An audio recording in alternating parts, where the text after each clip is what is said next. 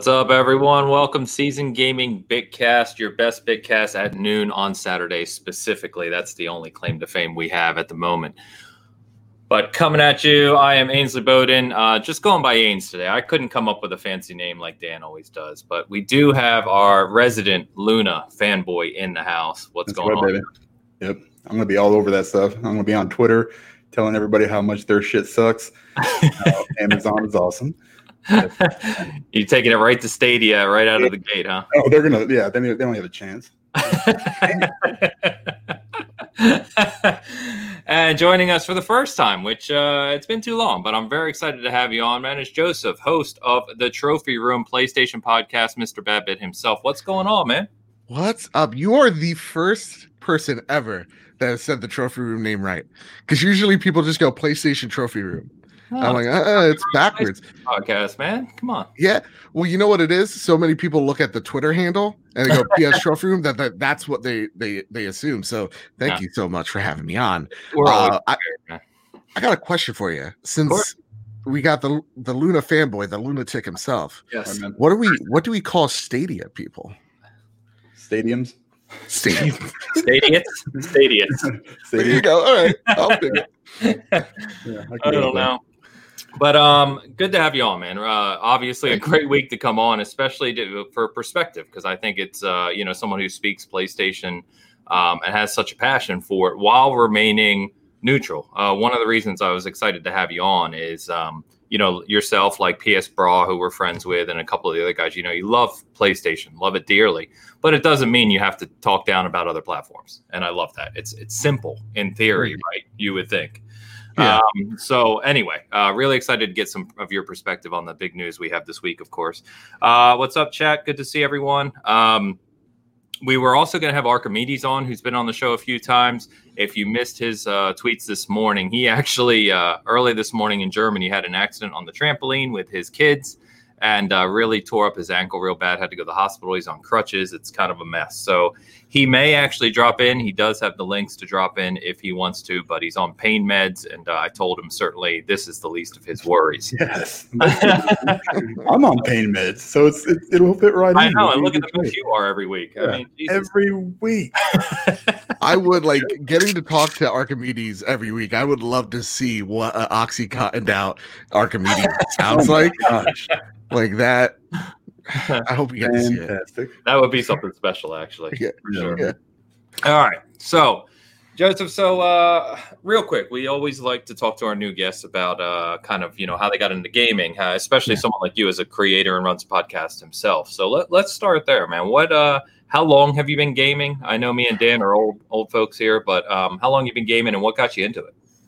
I'm thinking all the way back. So I was born in the 90s. Okay. But I was raised with all types of 80s stuff. So, my first console is the classic Nintendo Entertainment System. Okay. Right? Watching my brother play, oh my God, Back to the Future. And then, what was the, oh my God, the guy with the jetpack. Oh my goodness. The Rocketeer game. There you go. Oh, okay. Classic Mario. I remember watching more than playing the games myself, but the first game that I've played and actually beaten, I think, was going then into the Super Nintendo with Super Mario World. Okay. Which still is the best 2D Mario game. 100%. 100%. It's not even close. You get all the types of Yoshis. It's fantastic. And so, I started there. And even since I was a kid, we were always kind of lucky enough to have both consoles in a way of we'd have the Nintendo consoles at home. My grandma / my uncle would have the other systems. So the PlayStation or the Sega Genesis at their house so that we would come over because they knew us. We weren't going to come over. There was no video games. So even when it comes to the Genesis, we it was mostly Sonic games. That's what we were playing on there. We even had the Sonic and Knuckles adapter pack to it. Oh yeah. Amazing. And when it comes to PlayStation, here's the craziest thing. Not a PlayStation guy. Early days, we had the demo disc. That was pretty much it. So like we play the first level of like Crash and Spyro over and over again. Yeah. Siphon Filter, I think, is the only real game that we've had on that console. So that's where I really grew up, is like around like the 4th and 5th gen. Okay. But here's the kicker. Here's the kicker. Moving into the 6th generation, Xbox guy. Okay. We actually had arguments. It got so bad in the house where my dad was just like, all right, we got to get another Xbox because these kids keep arguing. These kids, we can't do this every weekend where they're fighting like this. So like, that was the Halo machine. Like that was the only game we needed to play, and Brute Force. It's the only game anyone needs, to be honest. Yeah, honest to goodness. So like, Halo was the game that really cemented the fact that, oh, I'm a gamer. Like N64 was great. It saved my childhood, but like it was Halo. Halo was just like this. These are the games I always want to play from here on out. Nice. Dan could learn a thing or two from you. Yeah. But I can't, like, my greatest memory with the original Xbox was we went to Massachusetts to visit my uncle, and he was just like burning stuff in the backyard. He was getting rid of like trees and twigs and all this brush and stuff. And I accidentally threw poison ivy into that, and it hit me in the face. I actually inhaled it too. Oh man, it was a big no-go. And so I spent most of that vacation with just my face puffed out and just playing Halo with my brother. And it was actually some of the best memories, the best bonding moments with him, just talking shop, eating Halo on Legendary, almost completely blind. Like my eyes, man, I looked like an insect. So like Halo was, or Xbox was my machine, even all the way till the 360. Okay. As well. Like the 360 was, I played everything on that machine, and that's where I was the Xbox fanboy. My cousin used to work at the Sony style places, and she got like a PlayStation 3 for like free practically, and like all the games. I could have easily been like, "Hey, can I buy a PlayStation from you? Get it like a steep discount?" No, I was just like, "This is my 360. It's my ride or die console." Until, I'm sorry, going on a rant. You could cut me off whenever you want. No, you're good. Go. But I used to talk trash with her all the time, and just completely like dismissing anything Sony or PlayStation related until like my 7th red ring. And then that's when I was just like, it was the slim model. And I've had this argument with Luke Lloyd. He goes, no, they fixed that problem. I go, no. All they did was remove the red LED because it happened, and it hurt me greatly. But I was able to like fix it a little bit, trade it into GameStop. It's great. Get that store credit. And that's when I switched to PlayStation. Okay. That's where I was just like, I'm going to be a PC guy and a PlayStation guy. That's why I can't wait for this game called The Last of Us and whatever. So like I bought my PlayStation. I remember it. I bought my PlayStation at GameStop when I was working there. Because this guy wanted to trade it in for cash. He reeked of weed. So like you knew what his intentions were, but he didn't have a controller. He didn't have any of the wires. So it's like, dude, we'll give you $60 for this, or I can walk outside to an ATM, give you 80 for it. And so all I did was I bought my PlayStation 3 from this dank looking dude, bought a controller, bought the wire, bought Uncharted 2, and then all of a sudden, after playing that game, I was like, I've been an idiot my entire life. There is awesome games everywhere. Yeah. And I feel like when you've seen some people that have been either Xbox or PlayStation for a really long time and then get that taste of the other ecosystem, and then they just do the 180 of like, well, now like a buffet at that point. Well, like to me it was, but like to others, it's just like, oh, I played, God of War. Now I'm a PlayStation fanboy. Screw Xbox today. Suck. And I'm just like, I have the total opposite. I'm like, oh my God, Uncharted 2 freaking rules. And there's so much to play here. And so instead of being a fanboy, I was just like, this is awesome. Let me just play all the games. Yeah. Which is what it should be. So really it was Uncharted 2 that like opened my eyes of like, oh my God, Sony's got some stuff. And with the mess ups that Xbox had in this generation, that's where I pretty much made the full leap over to the PlayStation ecosystem. Okay. And that's where I play. That's now my preferred ecosystem. Sure. To just have so many great games that I prefer. That said, I was playing Sea of Thieves this morning with Luke Lore. I love that game. I know. He tells me about how much you guys play that. Dan was the same way for a while, man. It's addictive. No, I got it on some of your streams too. I've been watching a couple of those. Yeah. Join us, please. We need a fourth mate. We need a fourth mate. There you go. So, like, you may not want that after you actually get. Trust me, we'll take anybody. It's fine. We do with our friend Kev. He's not that great, but I kid. He's good. But yeah, that's where I've kind of, that's like my gaming history in a nutshell, is being a Nintendo kid, being a Xbox teen, kind of being this known as PlayStation, but really just, I'm the type of guy where if you just get a controller in my hands, I'm happy. Yeah. It really doesn't matter the ecosystem. So when we're like talking about PlayStation, when I was making that show, I understood that I had a huge gap in not knowledge of PlayStation, but experiences with it. So I needed a co-host that had that. And so picking Kyle was like the obvious decision. But I always approach it, and I feel like not a lot of people do, unfortunately, when they're covering a specific platform. We're not cheerleading it. We're just discussing it. It's our beat. We're not saying that we're reporters, but we're trying to act like a beat reporter in terms of like, we're trying to be critical of this ecosystem that we're following and as knowledgeable as we can. So, and knowing and also conceding the fact that our opinions change as well, and being transparent with our audience. So to me, it's been an awesome journey with games. That's awesome. That's what I love the most is games, not really the platforms, but the games we play, experiences we have and such.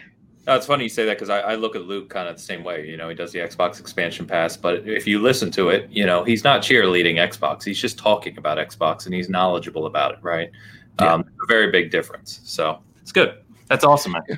So what would you say then is if you had to pick one console in your history, what's the most memorable one for you? Oh God, it's hard. That's a really tough one. I think like recency bias would say PlayStation, because I've had a lot of great experiences, or PlayStation 4, like a lot of great experiences. I always say it, Bloodborne's my game of the generation. That is just okay. It's been 14 days, I don't know, since the original launch. It's a round number. It's around there. But something would say N64 is the most memorable, like nostalgic wise. Okay. Because it was so impactful to my childhood. We've all had bad childhoods. We've all been scarred which way or the other. I think the N64 really shielded me the most from those traumatic moments.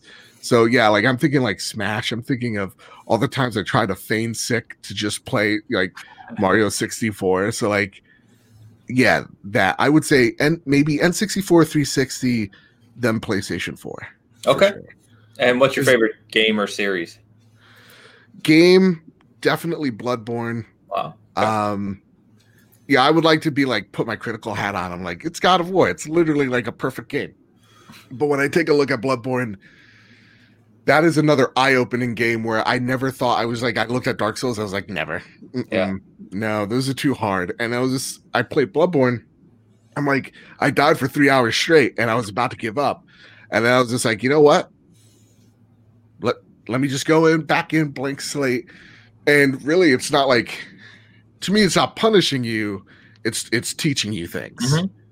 And so when I took that aspect into it of like, every death is a learning experience and learning from your mistakes, then I started to really enjoy the game, love the game after I beat Father Gascoigne. And then finding out all these bosses had all these neat little tricks along with it to make the boss fights really hard or easy rather. That I beat it the first time. And then I remember just going, okay, let's beat it again. And I beat it again. And I beat it again. And I beat it again. And then finally I got the platinum last year. Okay. Out of just sheer, like, I know I can do it. Let's do it. And yeah, so I've beat that game about like 5 to 7 times. Wow. It's just been, that is my game. But like the real answer is probably God of War because it's just perfect. Okay, that's awesome. Yeah, so we'll touch on a little later than the reinvigorated rumors of a Bloodborne remaster. I know everyone's got their fingers crossed. I've been hearing about it for a while, so we'll see.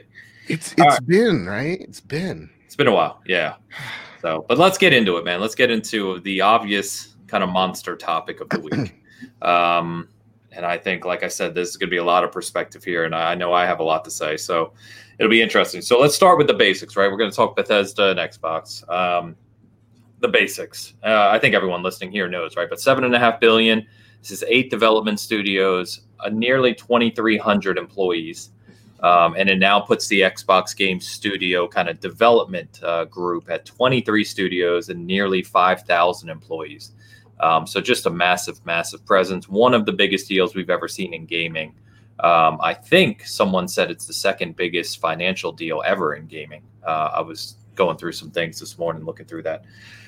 So we're going to talk about a lot of aspects of this, right? We're going to talk about Game Pass. We're going to talk about the whole exclusives conversation. We're going to talk about short and long-term impact. But just out of the gate, and Dan, I'll start with you. Just out of the gate, high-level overall thoughts on the acquisition itself before we get into all the details. I mean, it's if you're upset about it, then I don't know what to tell you. Then you're doing it wrong, I guess. Here's the thing, because it's for me, this is going to put all these big Bethesda games that I've played forever on Game Pass, which I'm locked into for probably 5 years now. So this is just, for me anyway, personally, I love this move. I think it, really kind of takes Microsoft, and moves that needle. I've talked about that before. Finally, after, kind of, we've seen all these very small moves and these very, consumer focused moves, and stuff was, it was all good. This one, kind of puts that, that it actually made the needle move a little bit, in my opinion. So I'm really interested to see how they're gonna, how this affects, the longer term. I'm still not sold on, we'll get into the exclusives and stuff later, but yeah, I don't know. It's I either take a guy's word for what he said, or, I don't. It's good. I mean, it's good for Microsoft, and they have the power to do this stuff because they are extremely rich and tons of money, and this is good for the Bethesda studios as well, and Arcane and everybody. This is going to basically give them, more assets to work with, more money, and whatever else they need. I mean, it's if you're an Elder Scrolls fan or a Fallout fan, then you can only look at this. I don't care what you're playing it on. This is a good move for you, because hopefully we won't get a Fallout 76, down the road. Maybe we'll get, a Fallout 4 instead. I don't know. Yeah, something good. I mean, I just meant like by quality standards. Yeah, it's just New Vegas. New Vegas. God, I got to agree. That's all I can say. It's great. I mean, I don't see anything wrong with it. Okay, so Joseph, I obviously hosting a PlayStation. The focus of this week for many people has been, well, how does this affect PlayStation? And we'll, obviously want to hear your thoughts on that. I think there's a lot of chatter in the void that has been, misguided and all over the place, as you would expect. But what are your kind of high level overall thoughts on when you saw this on Monday? Oh, give me 1 second. Before we do that, I got to deal with this Hassan guy real fast, who didn't take long to give us the $5 super chat to bring up Anthem 2.0 versus ZeniMax. He's picking Anthem 2.0 over the ZeniMax acquisition. I have to agree with him. Yeah, I have to agree with that Luke Lord, and he's just disguised himself. No. So we have a long-running, starting to become painful joke around Anthem on this podcast. And so Anthem 2.0 is always the topic of conversation every week. And don't worry, next time we play Halo, I'll shoot Hassan several more times just to make sure, we get him back for this comment. But As always, Hassan, thank you very much.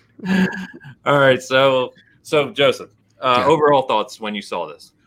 I got three main ones, and it has changed over the course of days. So like my opinion when it first happened was like, this is huge. Then when I recorded the trophy room, I'm like, oh no, like this has implications. And then I recorded a show with my friend Sean, and now I'm a little bit more optimistic.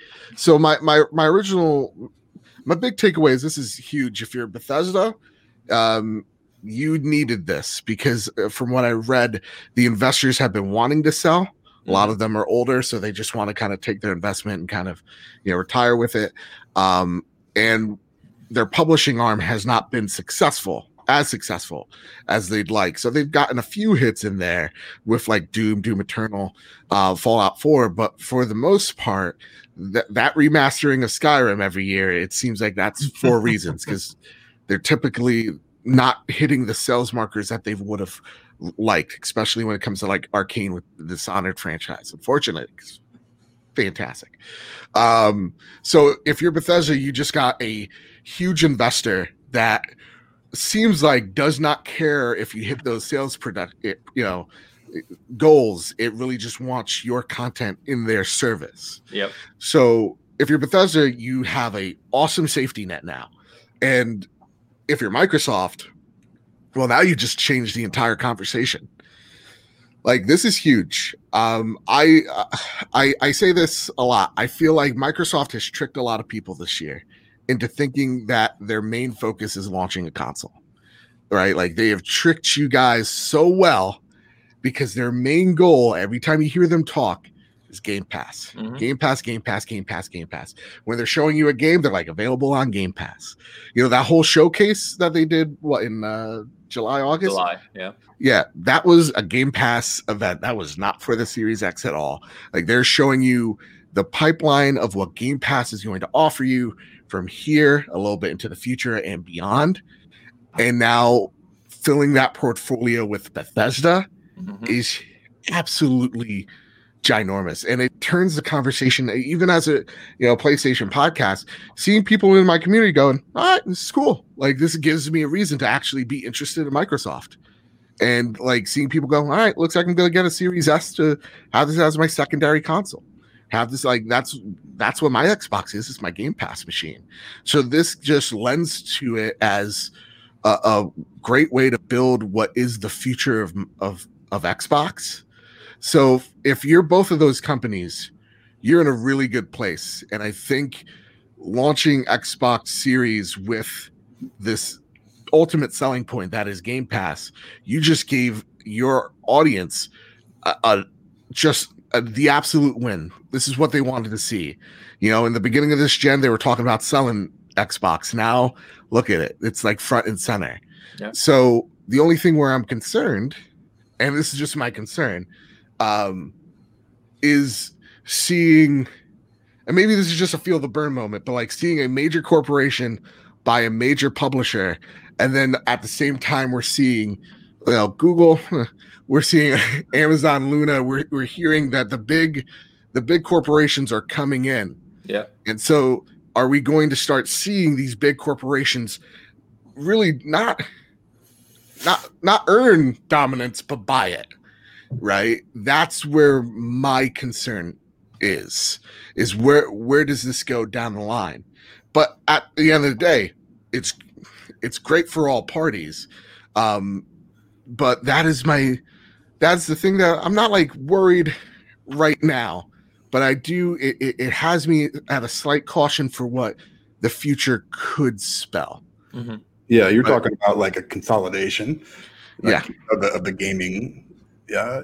That's a valid point, I guess. I mean, this is a huge one, but then you got to look at like EA, Ubisoft, 2K, all these other, would these, would Sony or Microsoft or hell, even Google or Amazon buy these? And then, that's a valid concern, I think. And I'm more worried about Amazon than I am of Google, because Amazon seems like it has more money than God, and it will buy whatever it needs to make to supplant itself in another ecosystem. Yeah, and they already have the delivery aspect because everyone in the world uses Amazon, and they have the broadest cloud backbone in the world as well. So they're set up to have an impact. I think it's a valid concern in that far, and that's obviously a different conversation than just the Xbox and Bethesda one. But yeah, I think that's coming. The gaming industry is a $160 billion global industry, and it's growing exponentially year over year. The major companies in the world, no matter who you are, they're not ignoring that. Everyone wants a cut, right? Yep.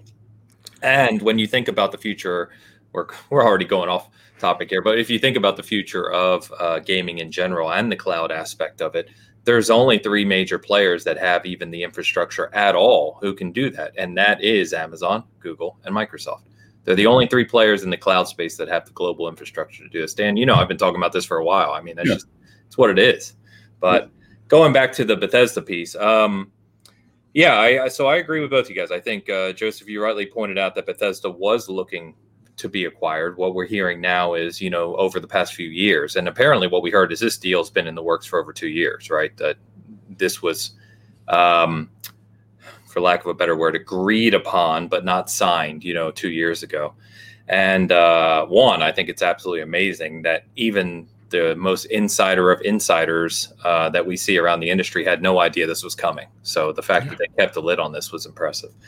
But Dan, you said too something I found interesting, which was everyone's going to benefit because the games are going to benefit. And I think that's a missed thing that I touched on when I wrote about it too, is that if you look at someone like PlayStation, first party, and we've seen the benefit of their kind of engine sharing, knowledge sharing, cross game development, right? We've seen the benefit in PlayStation first party. Now you can argue that kind of Ubisofty as well, right? It makes some of the games feel a little sameish at times, but there's absolutely a benefit to the quality that gets produced.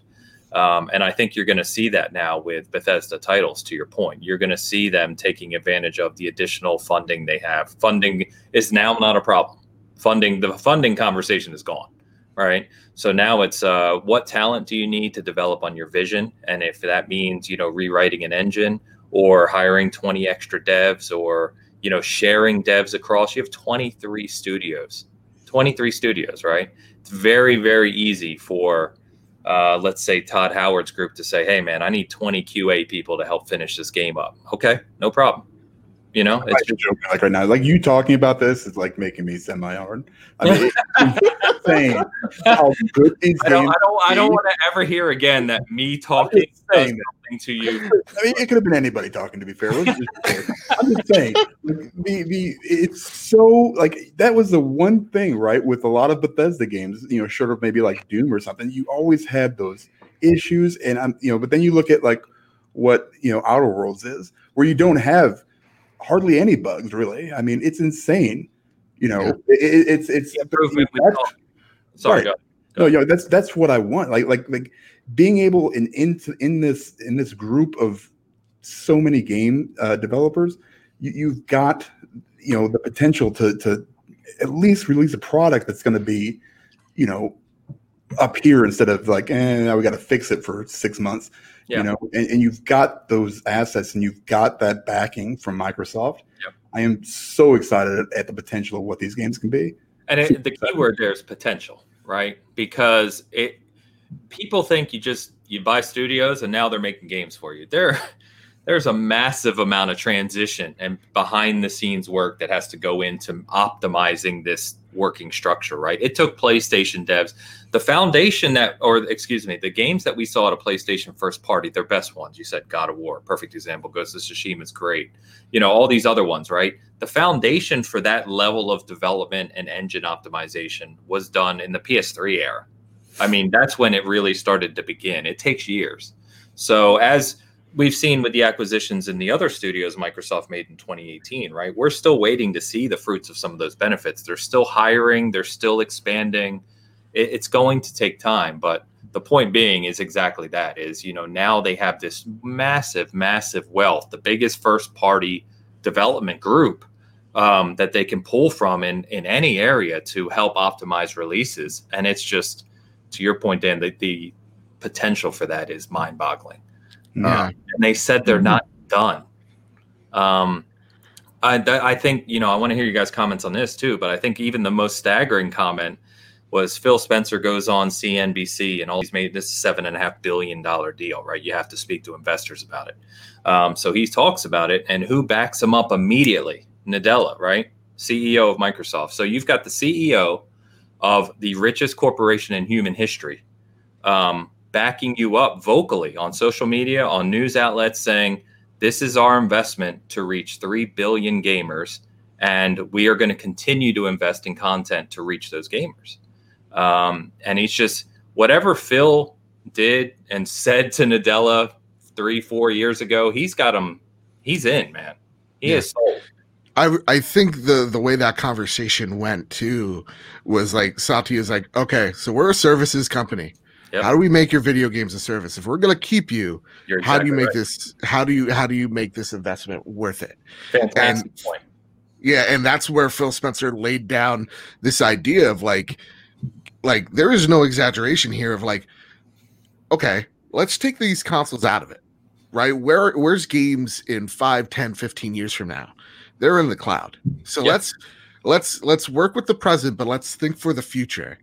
And so seeing what is the beginning of the fruits of the labor that Phil is building here is nowhere near done, because I think what they really want is they want a game or two every quarter that you're constantly playing and constantly talking about. In fact, we were going to touch on that, but he literally said that in the future he wants to get to a place, and they all won't be AAA titles, but he wants to get to a place where they have a first party release every month on Game Pass. Yeah, and that is you need studios to build that. A lot of studios, yes. Yeah, so I am thinking like, I think the sweet spot is around that, if and around that 30 number, because they really want this to be Netflix. There's no doubt about it. 100%. Where like what you said, there'll be little releases probably for the most part, those month to month, but I think you're going to get a big-ish game, AA or AAA, every quarter where they're talking about it. Yep. Whether it's like a Stranger Things like event, and that's what Microsoft's building to. And I think out of everyone, they're poised to, I hate to say win, because I really hate the like Xbox versus something, but like they're poised to take this industry and elevate it to a level that I don't think gamers were prepared for 5 years ago, but I think we're all in for, for the next 5 years. It's funny, right? Because I was thinking this morning, in 2012, 2013, 2014, start of the generation, we heard about the power of the cloud, and it became a running joke, right? Yeah. It became, they're talking about the damn cloud again. And all these people who can't see the forest through the trees are saying, why are they talking about the cloud? That's meaningless. Have you looked around lately? Right. They knew what they were talking about. They were there too early. It wasn't implemented well. It wasn't messaged well. We could go over that ad nauseum, right? We all know that. And it screwed them up in the Xbox One generation pretty badly. But the reality of the fact is they knew where this was going long term.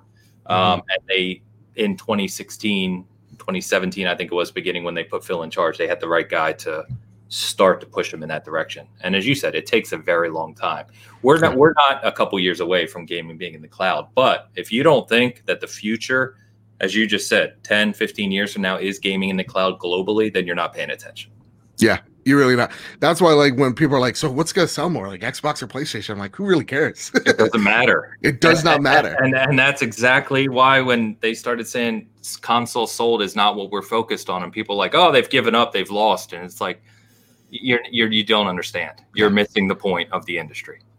There's a reason why they're telling you 15 million plus subscriptions, and they're not telling you how many pre-orders they got for Series. It's like, it's history breaking. How many? Who cares? Look at how many of this we got. Like that is, and 100 million plus users on live. We just heard, right? Yeah. Live engagement. Mm-hmm. So that's all it is. It's always that's like Jez has said. In the past, he said that basically that's how they measure their success is in engagement.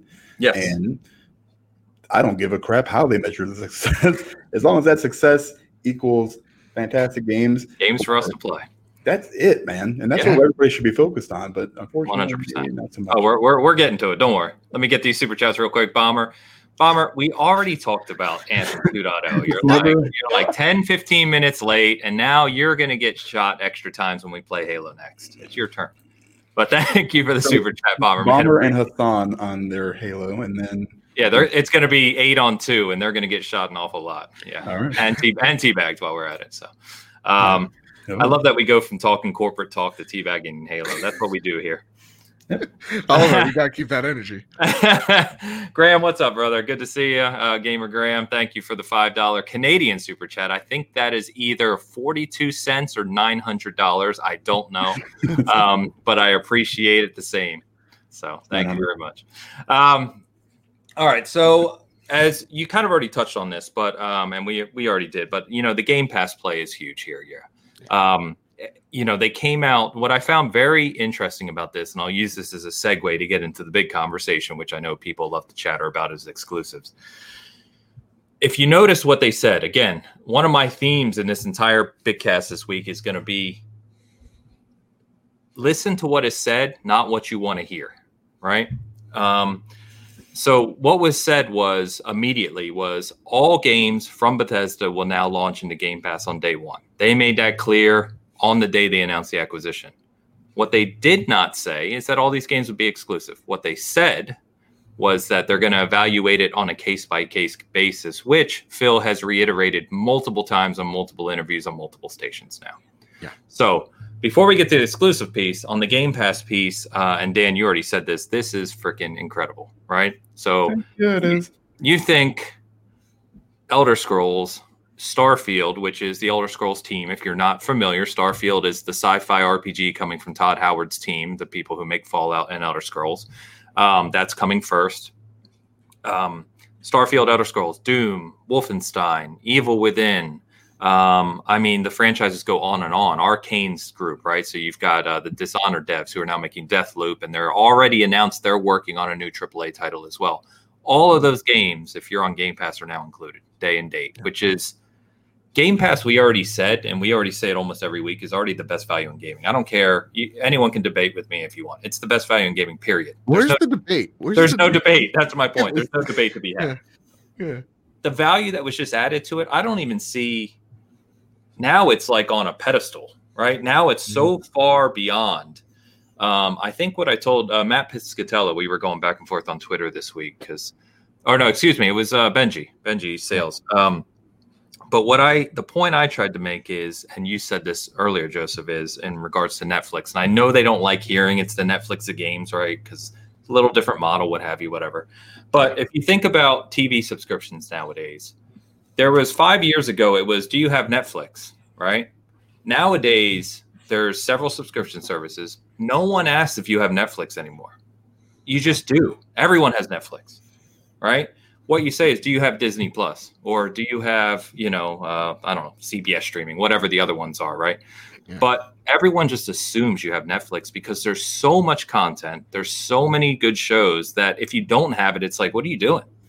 Like, how could you not have Netflix? That is what Xbox and Microsoft are going for with Game Pass. They want to be that if you're a gamer, you have Game Pass, period. There's not even a conversation to be had. That's what they're aiming for. Yeah. And I like the term Game Pass filler as well. I can't wait how that term evolves. Right. Because when people debate the merits of Game Pass, I'm like, guys, just stop, just knock it off. It's the dumbest thing.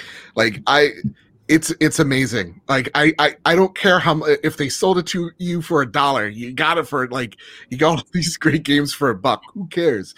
This is absolutely huge for this service, and I think you're right.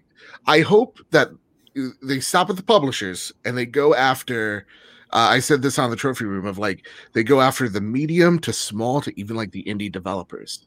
How awesome would it be if they get Supergiant, right? And they're just like, hey, you make all these amazing games and everybody's attracted to everyone in Hades. So why don't you just take all this money and make your dream game with it? Yeah. That would be awesome for me, is them going after the paycheck by paycheck devs and then just giving them it's kind of what we thought of Double Fine. Because Tim Schafer spoke about that exact thing. He's like, 50% of my job, he said this, I don't know if it's 50%, but he specifically said that a big part of his job was going around and trying to get funding so that they could make their games. And he said that is gone now. Now they just can hire who they need and make the vision that they want to make, which is incredible. When you're a developer, we know the struggles of game development. If you listen to this podcast, and your podcast, the ones who talk about this stuff, if you know the struggle of development, it's extremely costly. We see developers struggling all the time. We hear about crunch all the time. It's actually a good thing to see that Microsoft and Xbox are being so supportive of these studios, and all we hear out of these studios and the employees is positive stuff. It's been a very nice thing in that regard. So you're right. Yeah. And even just like the Game Pass of like when people worry about, well, how's the developer getting their money? It's just like when you hear it from like devs that get bought out by the Epic Game Store, exclusivity thing, they're just like, we don't even have to. We just make the game, like it's all paid for and then some. Yeah. And then like with the Game Pass model, it's just like, guys, don't worry about it. It's really okay. It's benefiting us in multiple ways, not just on Game Pass, but then word of mouth, and then people buy it on other platforms. So like, there's no hidden negative thing here that a lot of people or some people want to make it out to be. No, they're always looking for negative. You know how that goes. Well, you got to. So let's jump into the biggest topic of the week: exclusives. The word exclusive. It's been with us for several years now. It's gained strength and power. It never goes away. It's like it's always the focus here. And I wrote an article on Monday. I published my article about this, and I had one opinion, and I've heard this week that especially on the Xbox side, the guys who preach Xbox all the time, have just gone nuts on exclusives. So I want to hear from you guys first, because I've got a lot to say on this. So I want to hear what you guys think first. And then I'll go, because I feel like I'm going to be talking for a little bit. This might be his rant. For the it's gonna be. You go first. Because I want to. I may also have a rant. Who knows? Here's the way I look at it. Phil came out and said, we're going to evaluate each one of these on a case by case basis. So you can take that two ways, maybe three. So first way, that's what he said is literally what he said, and that's how you take it. Like, so when Starfield comes out, they're going to see what the market looks like. They're going to see where they're at with their Game Pass subscriptions. They're going to see what people are adopting. Mobile gaming is humongous. Let's not, kid ourselves about it. But the largest percent of that mobile gaming are games like Candy Crush and Castle Crashers. That's a big, big chunk. Aside from something like PUBG Mobile, which is probably more akin to what these games are going to be that are on Game Pass, they're different kinds of games. So that's really their gamble at the moment, is trying to figure out, is this going to be adapted worldwide? Are you going to reach those 1.5 billion Android users, or how many of them do you have to reach, to get to the point where this is becoming profitable for you? Because there's still all those behind the scenes expenses and all that other stuff that we don't know about, because they never tell us, which is fine, and in the long run, it doesn't really matter to us. But so you can take it that way. You can say, okay, well, Starfield comes out, we're going to see what the market looks like, and then we'll decide whether or not we want to put it on something other than our platform. And really, it's Game Pass and a PC, or Xbox and PC. And then, or you can look at it like this is what he has to say right now. Because, you could say, okay, well, we've got Starfield coming out, and Sony says something, they announced some big exclusive to their platform. Well, now you've got this in the back pocket, and you can do whatever you want with it, and boom, Elder Scrolls 6 is exclusive to the Xbox and PC platform. So right now, I'm just going to kind of wait and see what, and I think that's what they're doing too, because he's a business dude. Phil knows his business. He knows it better than probably anybody that I know. You know, that's his I promise you, he knows it better than anybody you know. That's the thing, you know. I mean, he's like, I may be running Xbox, but I don't know if I know him more than this Dan guy. Have you seen these Twitter comments? Though they're pretty good. Yeah, I watched some shows. So, you know, Anthem 2.0 guys, you think we can make this? Exactly. I mean, so it's one. I think you're going to go one way or the other, and you know, is it possible that these? Absolutely, 100%. You know, they're gonna come out and they're gonna do it the smart way. They've been doing it for a long time. They got Game Pass up and running because they saw how the market was changing. They saw how all this was you know, evolving over time.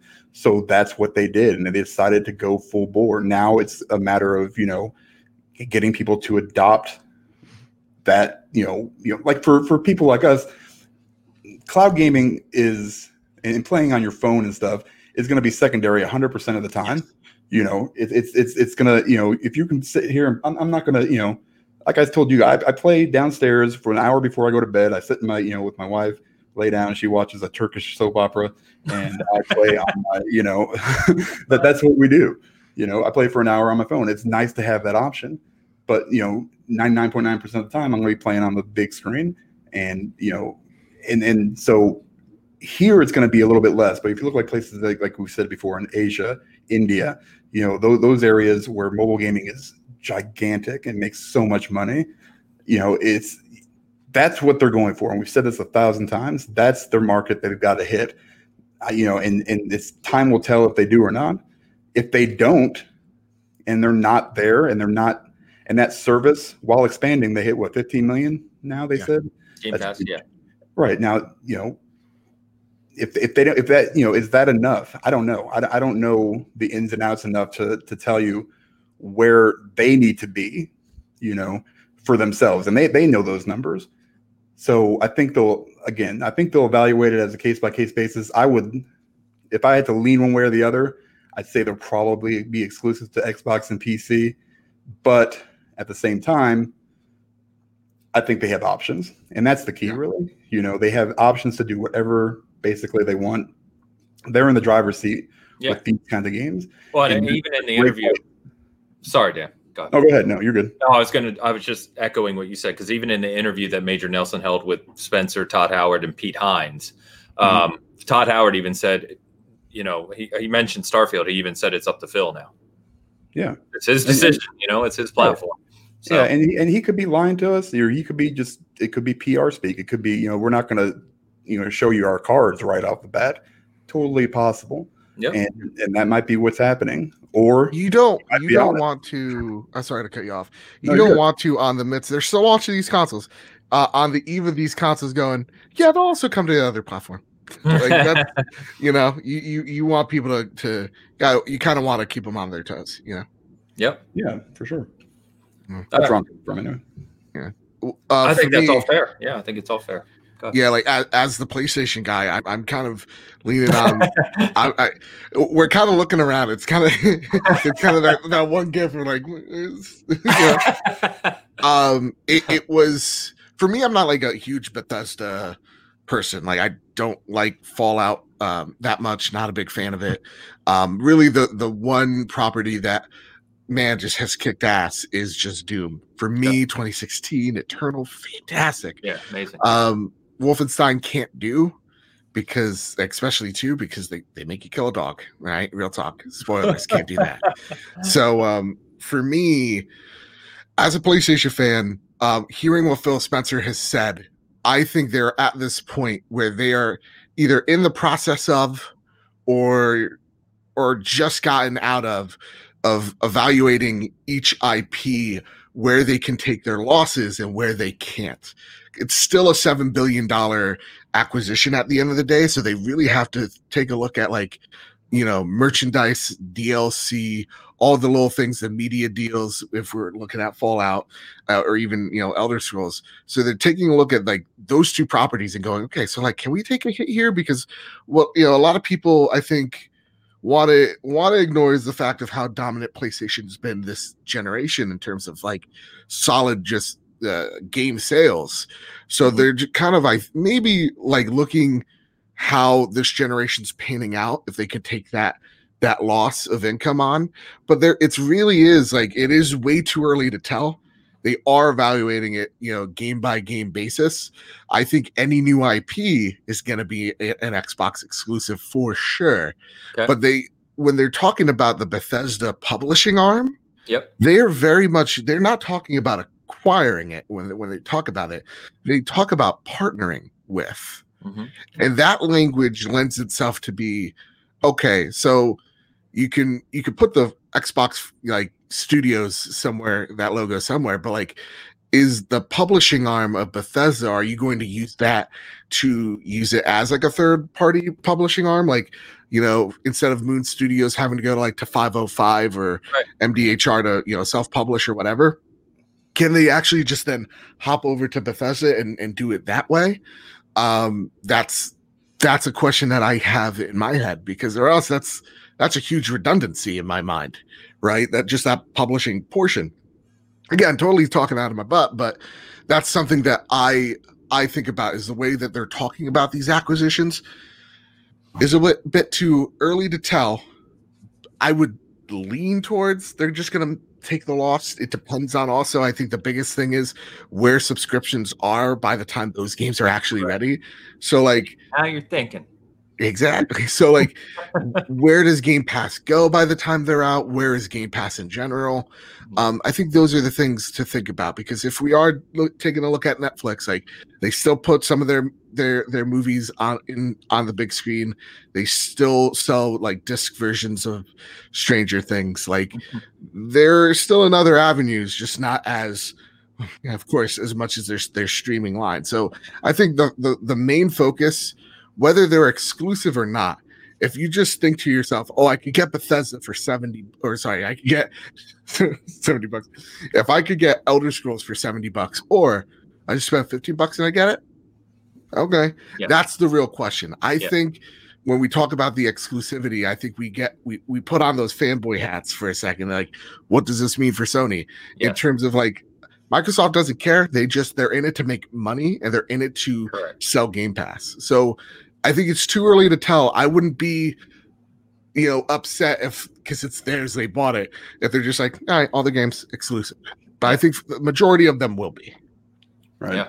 No. I think in another point, just real quick, in at least in the beginning of the generation, you're not going to, people say you're going to be, this is perfect for the Xbox or the Xbox Series S.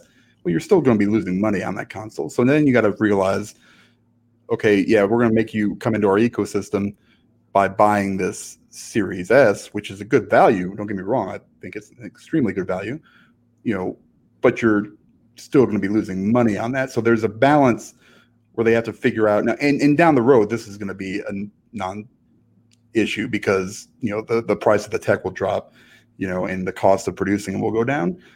But right off the bat, you're not looking at that. So, I mean, yeah, you want to, it's Game Pass. I mean, really, this is what they're trying to push with this purchase, right? You've got to get. It's my favorite word, man. Ecosystem. They got to, you got to get into the ecosystem. Sorry. Right now, and you can do that on PC, your phone technically. It's just a matter of, is that going to be worth it? Do they want to, how much money do they lose versus how much are they going to gain? That's what I'm going to touch on as well. Dan. Right. Yeah. Like how long, we know that there are 50 million subscribers. What does that mean exactly? Is that a year of them, or is that just the guy tried it for a month, and then stopped? I have no idea. Yeah. So, but they do. And that's really the point that I was trying to make, is that they know where they're at, and they're going to make 100%. They're going to make the best decision for themselves. Of course. Because at the end of the day, it's about money, baby. It's always about money. Yeah, it's always about money. You can say, well, they care about you because they're making all these. No, they don't. I mean, they care about your wallet. In the end of the day, period. And that's all companies. Yep. I mean, nobody gets into a business to lose money, period. So they're going to do what they I do. I lose money on season gaming every day. Well, yeah, except for Ains. Oh my God. And that's not even a joke. That's actual reality. All right. So I wanted to point this out real quick. Oh, that's badass. That's the wrong thing. I meant to put this one up from our good pal Diego. He said, Trove, check that out. That's badass. Yeah, that is badass. I like that. I got this from, I think it's like a company in the UK. It literally took like 3 months for them to ship this out. So I'm very happy. Like, this is like the prized possession. I don't bring this out often. We got to see it on Bigcast. I love it. So, well, Diego noticed it. So, yeah, so you guys touched on a few things. So I said I've got a lot to touch on here because I've been thinking a lot about this. And I've seen the YouTube comments and videos. I know some of the popular Xbox guys are talking about this, and PlayStation guys, some are much more knowledgeable and reasonable like you, Joseph. Some are just lost their damn mind. So couple points, right? First of all, it's worth recognizing that, as Dan just rightly said, this is a business. Xbox now owns these studios. They don't owe PlayStation or Nintendo anything. They just don't, right? These are theirs now. They can do with whatever they want. And the most obvious annoying thing to me when we see this conversation on the social media and echo chamber, which is another phrase I'm going to use a lot this week, is you notice how all the people are saying it's exclusive. How does it affect PlayStation? That's when you can start to see that little fanboy kind of pop up out of the shirt, right? Because Switch never gets brought up. And yet Wolfenstein, Doom, Skyrim, they're all on the Switch, and they all sell extremely well on the Switch. So it seems funny to me that all these guys care so much about whether these games go to PlayStation, never even mention the Switch. It never even comes in the conversation. And that alludes to the fact that you're looking at this with a very narrow scope, right? So the other thing is, and Dan, you started to touch on this because we've been talking about this, right? Everything that Phil and Microsoft will do here is calculated, right? Everything has a calculation behind it. Every statement, every word that is said. And that's why I said, listen to what you hear, not to what you want to hear, right? So Phil went on, and I don't know if you guys saw this because everyone's posting it now. He went on to one of the things and he said, state it again, we're going to evaluate this on a case-by-case basis. We want to make the Xbox ecosystem the best place to play, and content in these games is absolutely a part of that, right? Of course it is. That's a very obvious. He didn't even have to say that. That goes without saying, right? Everyone took that to mean, see, he just said everything's exclusive. No, he didn't. It's not what he said. You're hearing what you want to hear. You're not hearing what he said.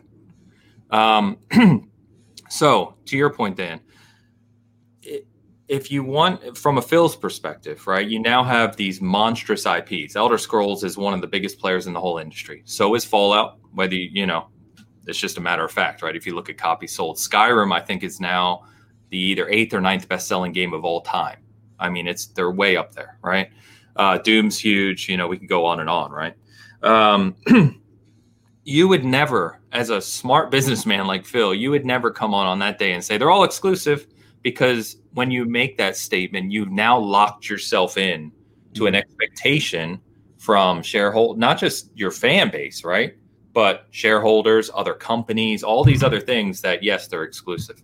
Of course, you're not going to say that, because you have these gigantic IPs like Elder Scrolls, right? And you now own them forever. They're not going away. We're not just talking about 1 or 2 years, right? We're talking about a decade from now when Elder Scrolls 6 may finally be out.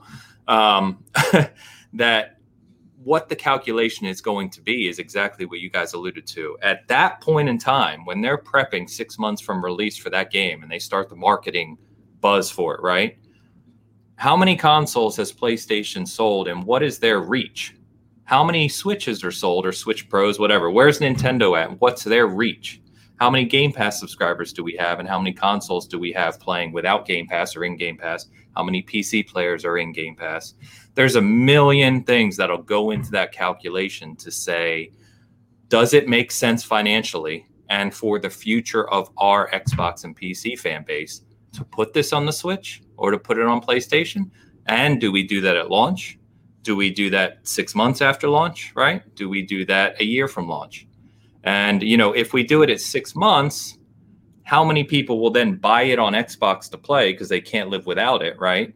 And what are those sales going to be like 6 months? Does that impact us getting a Game Pass subscription instead? Mm-hmm. So I could go on and on, right? There's a million calculations that they'll be doing behind the scenes on a case-by-case basis, as he has so clearly said, of where these games are going to land.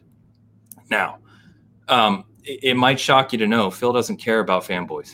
He doesn't care. I've heard so many people, and I've even seen big name people on Twitter, as of this morning, post this statement. They didn't spend $7.5 billion to put games on PlayStation. No, that's a stupid statement. I don't care who said it. It's a dumb statement. No, they didn't spend $7.5 billion to lose money. Yeah, that's the statement. So, and I'm turning red because I'm getting mad. It's about money. Okay. Yeah. The fanboy Twitter wars that are going on over here don't matter. No one cares. You have to, like, to me, it's like you got to take a step back and understand this. When you're taking a look at like these IPs, you're dead on the money here. Stop. We got to stop the conversation of, right, how many consoles is Elder Scrolls 6 going to sell? Instead, you have to take a look at how many subscribers to Game Pass do we have? How valuable can we make this? Because to me, the more valuable you make something like Game Pass to be, the more other companies like Nintendo are going to look at, well, maybe we actually need to put this on our platform. Like, I think Microsoft's main idea is to get this on as many boxes as we can. We've known that they've had conversations with Nintendo about it, and somewhere along the line, the lead got lost. But you're also taking a look at like TVs. You're taking a look at like, can we put it on a Fire Stick? What type of deal can we somehow, get with Apple? Knock on wood, they're both playing hardball, but like, can we get this on whatever Google thing? I'm not a Google guy, so whatever like Google, Apple TV they got, like that's the thing that people have to stop thinking about. The boxes sold. Microsoft's so over that they don't care, and they also don't care about your feelings as well, one way or the other. They really don't. Like, Phil Spencer is not calling you up when you get sick. Like Phil Spencer is trying to make money here. And so like you're dead on the money, man. It's not about selling the box. And let's be clear, right? A Game Pass subscriber, if they look at the market and say, I don't know, whether it's 6 months at launch, whatever, right? If they look at the market and evaluate that, hey, this person who traditionally owns only a Switch and PlayStation, right, would buy Elder Scrolls, right? That's going to give us 30% of that $60 sale or whatever the calculation is, et cetera. But if their data shows that person who's on PlayStation is willing to subscribe to Game Pass and play that game on PC or buy a Series S or on their phone, to Dan's point, whatever it is at that moment in time, if they feel that person will subscribe to Game Pass instead of buying that on PlayStation, make no mistake, that game will stay exclusive, right? But that's just the fact of it. It's going to come down to what that calculation is. And that calculation is very different for every game that's going to release. That calculation for Elder Scrolls 6 is way different than it's going to be for Evil Within 3. Do you know what I mean? Yeah. Every game, it's a case-by-case basis. Listen to what the man is saying, not what you want to hear. Okay? Mm-hmm. So it's just a matter of fact. I'll save this for grinding gears because echo chamber. But one last thing that I do find funny about all of this is, all we've heard for years, this is now on the Xbox side, right? The pro Xbox side is we have heard that Xbox has no exclusives. And we've also heard, well, it doesn't matter. I'll just play that on PC. What's changed? Why is this? If you're playing all these games on PC, what's the problem? Why would you care about Bethesda? Go play it on your PC. Exactly. It's interesting how that's jumped up this week as major concern now, even though they supposedly have $1,000 PCs all over the place. Yeah, and like to me, it's funny because like my one co-host yesterday, he was like this week he was just like, I don't like this, I don't like it one bit because he is a Bethesda, he likes their games, and like his first Xbox ever was an Xbox One X. Like, wow. So like he is true. Like for me, I'm just like, I could play it on my PC. It's probably where I'm gonna get the best experience, best mods. And he's just like, no, I don't like this. This makes me sad. And for me, I'm just like, no, I'll play it somewhere else. It's fine. And the reasonable folks, like I felt like this week on the Trophy Room, we were more passionate about it than our fans were, because a lot of people were just like, yeah, this is fine. I'm like, That's pretty. Right. Well, that means you've gained a good audience. That's what that means. Right? Yeah, we like to weed out the trash. No, and I feel the same way. I see our chat's really going. And sorry, chat, we've been so passionate. I haven't really included much of chat this week. But we always say the same about our group here. I mean, that you don't see the arguing and debates and nonsense in our chat. Our community is fantastic. So, but that's the point. The point I just wanted to make is, sure, they could be full exclusives without a doubt. Without a doubt, they could be. But to assume that that's locked and step and done deal is a mistake right now. That's not how business works. The market is going to change drastically over the next several years and will continue to. And as these studios and IPs and games evolve over those years, they'll reevaluate frequently as to what they're doing with these games. They have that capability. It's not even a hard thing to understand. I mean, it's not. And the one thing, and then I'm done here, is what I always try to tell people that are like, put on the tinfoil hat is like, first off, Alex Jones, take it off. We're gonna talk for a sec. Like, it's not about what you feel, right? Take your feelings out of it. Divorce your feelings. Divorce what you want in the best expectation. What you're hoping for. Take that out. What's realistic? What's actually, what would benefit both sides? What would benefit this company? And ask those tough questions with yourself, like, what's the true benefit of locking it in? What's the true benefit of not? Correct. And that's exactly what they're going to do. And and so, when I see these people like say those things, it was like, guys, come on. All right, settle down. I get it, you're happy. Yeah. Just settle it down. Same with the PlayStation folks. I get you're upset. So we all really like those glitchy games. But hey, don't worry about it. They're making a new engine, just settle down. Yeah. It is something that I don't feel enough people do, is like divorce your feelings from it. Yeah. Well, we say it all the time. At the end of the day, we're the ones that benefit, all of us, because we're playing the games. Yeah. And if you're an Xbox only fan right now, it's a great time to be an Xbox only fan. It just is. I mean, they're crushing it with the studios and service and Game Pass, and the Series X and S are amazing consoles. I mean, it's a great time. But to your point, you can celebrate that and be happy about it without losing sight of just reality. You know what I mean? Bigger picture, yeah. I don't know, man. I mean, you can. I'm going to break this down for chat. All right. That we can all understand. When I was 18 years old, I worked at Subway sandwiches. You know what we had? We had white and wheat bread. That's it. 7 or 8 years later, they had like 7 different kinds of breads. That's right. Well, you know what happened? They found out people weren't eating them. All right. So now they only have 3 kinds of breads and also wraps, but mostly just 3 kinds of breads. All right. People change. This isn't the only business where this. Do they still have honey oat? No. It's asking the real questions. Asking the real questions. Italian herbs and cheese, and Italian and wheat. That's all they have. And then like 2 different kinds of wraps. I can mess with the herbs and cheese. I could do that. But you lost me. You lost me. Our $5 has to go somewhere else. Everyone in chat. Subway's out. Happening. Dang it. What? Because they got the rid of honey oat bread, man. I'm done with it. You know why? Because nobody was buying them. This is you've got to adapt to the market. It's not just in the gaming industry. It's in the Subway industry. It's in everywhere. You see it all the time. People aren't going to keep throwing money at stuff or putting their money toward in certain different ways. When it's not profitable to them. Yeah, that's it. I mean, it's. Well, and the funny thing is, you're talking about bread at Subway, and yet the reality's the same, right? Other than a $7.5 billion deal, right? I think also a lot of people have to realize that, like, when you get to this level of business, they don't even know what they're selling. They like real talk. Like, you could equate like Subway like to Xbox. It's about their product. What is the product they're selling? Usually, half the time, like Phil, I believe him. He'll play a video game.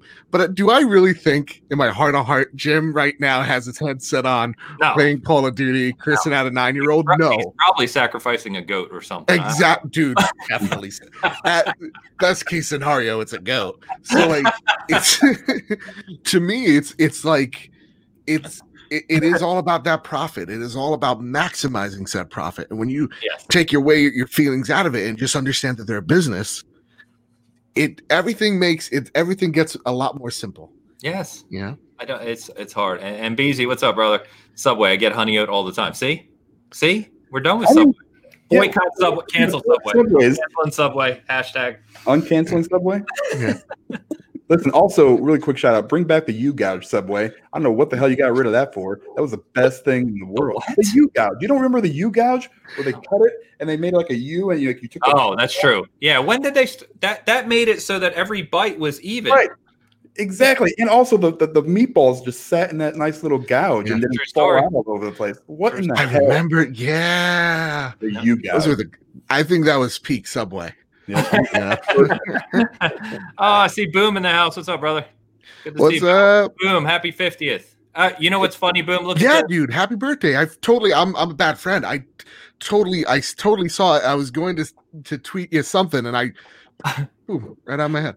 The funniest, look at this, right? He joins, he's the 50th live person in chat. What? Meant to be. It's meant to be.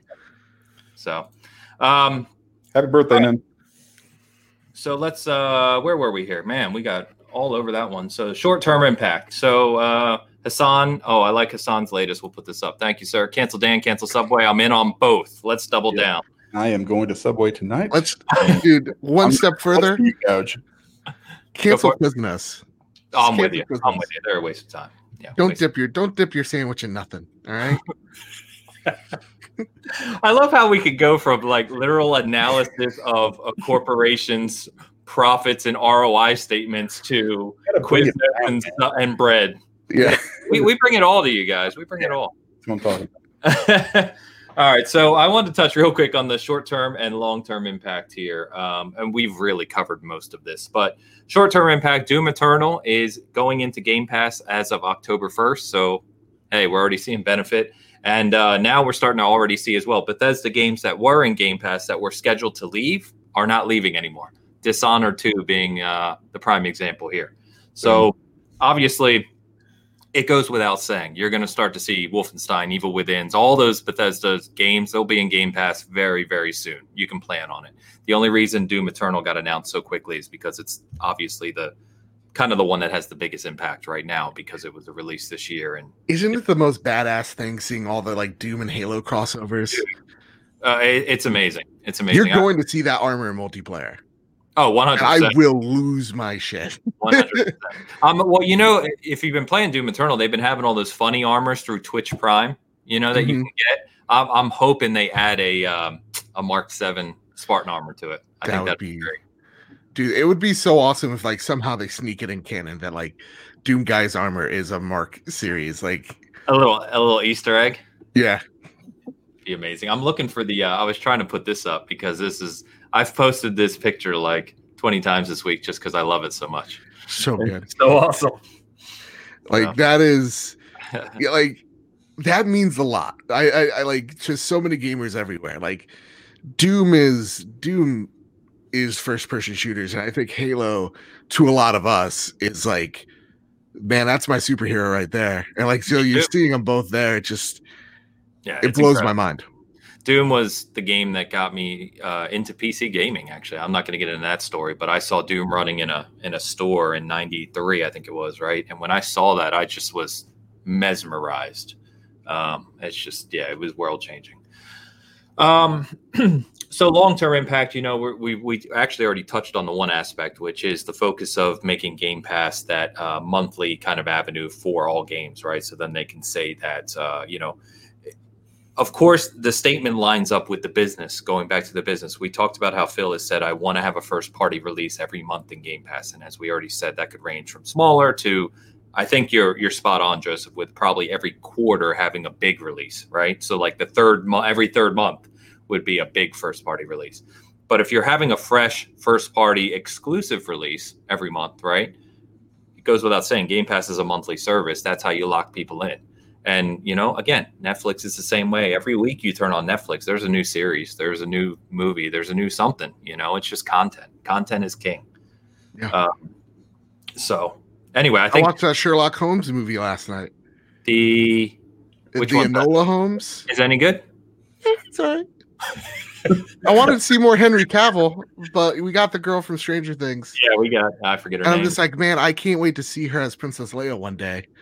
You know, God willing, they make that Star Wars series. But like, Like that's the cool thing about Netflix is like 1 month you get Tiger King, the next month you get this sophisticated British film, Yeah.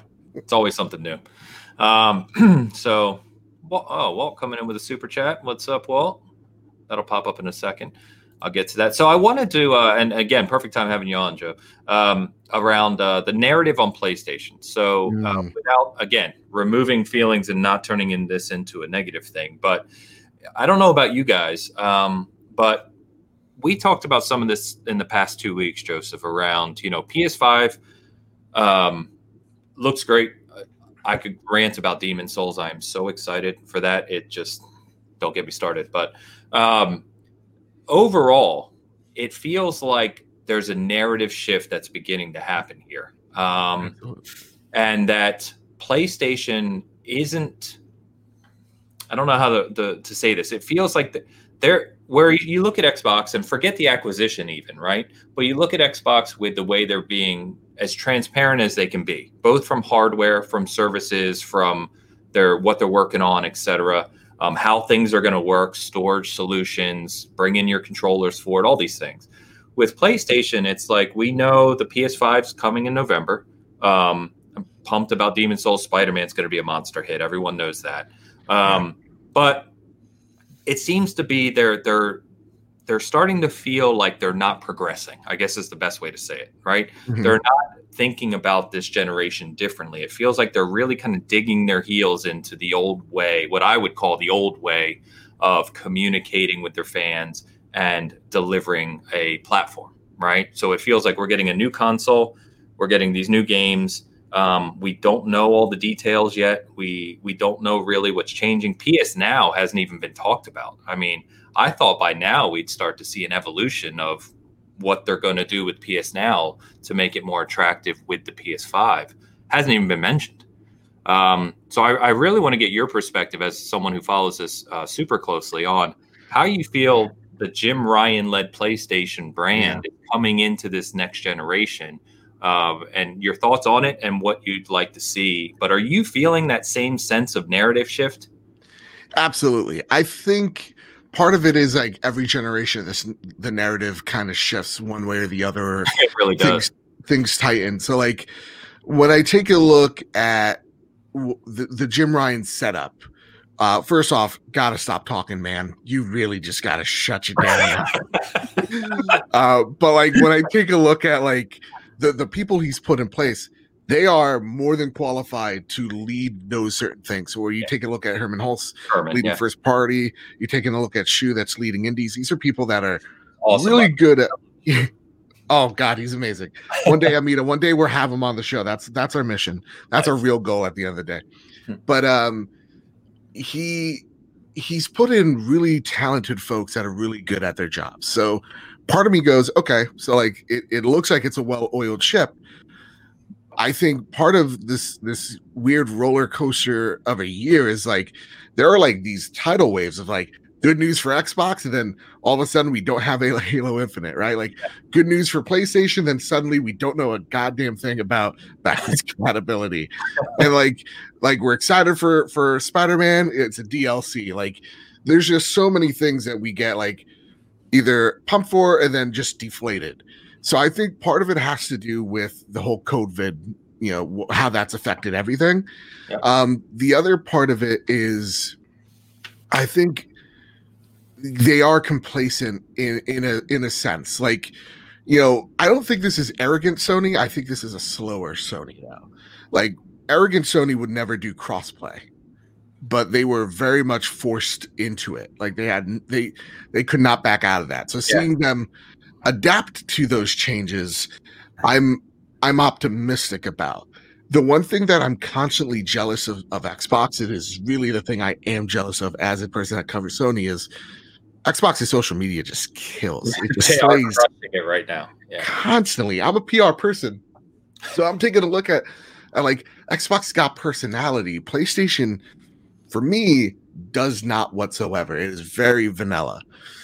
So on one part, I think resting on their laurels, I think in terms of like, well, PS4 worked out for us because our first party just absolutely killed it. So if we could just keep that momentum from our first party, carry it first with Spider-Man, having Horizons come out next year, God of War, whenever that's not 2021, come on.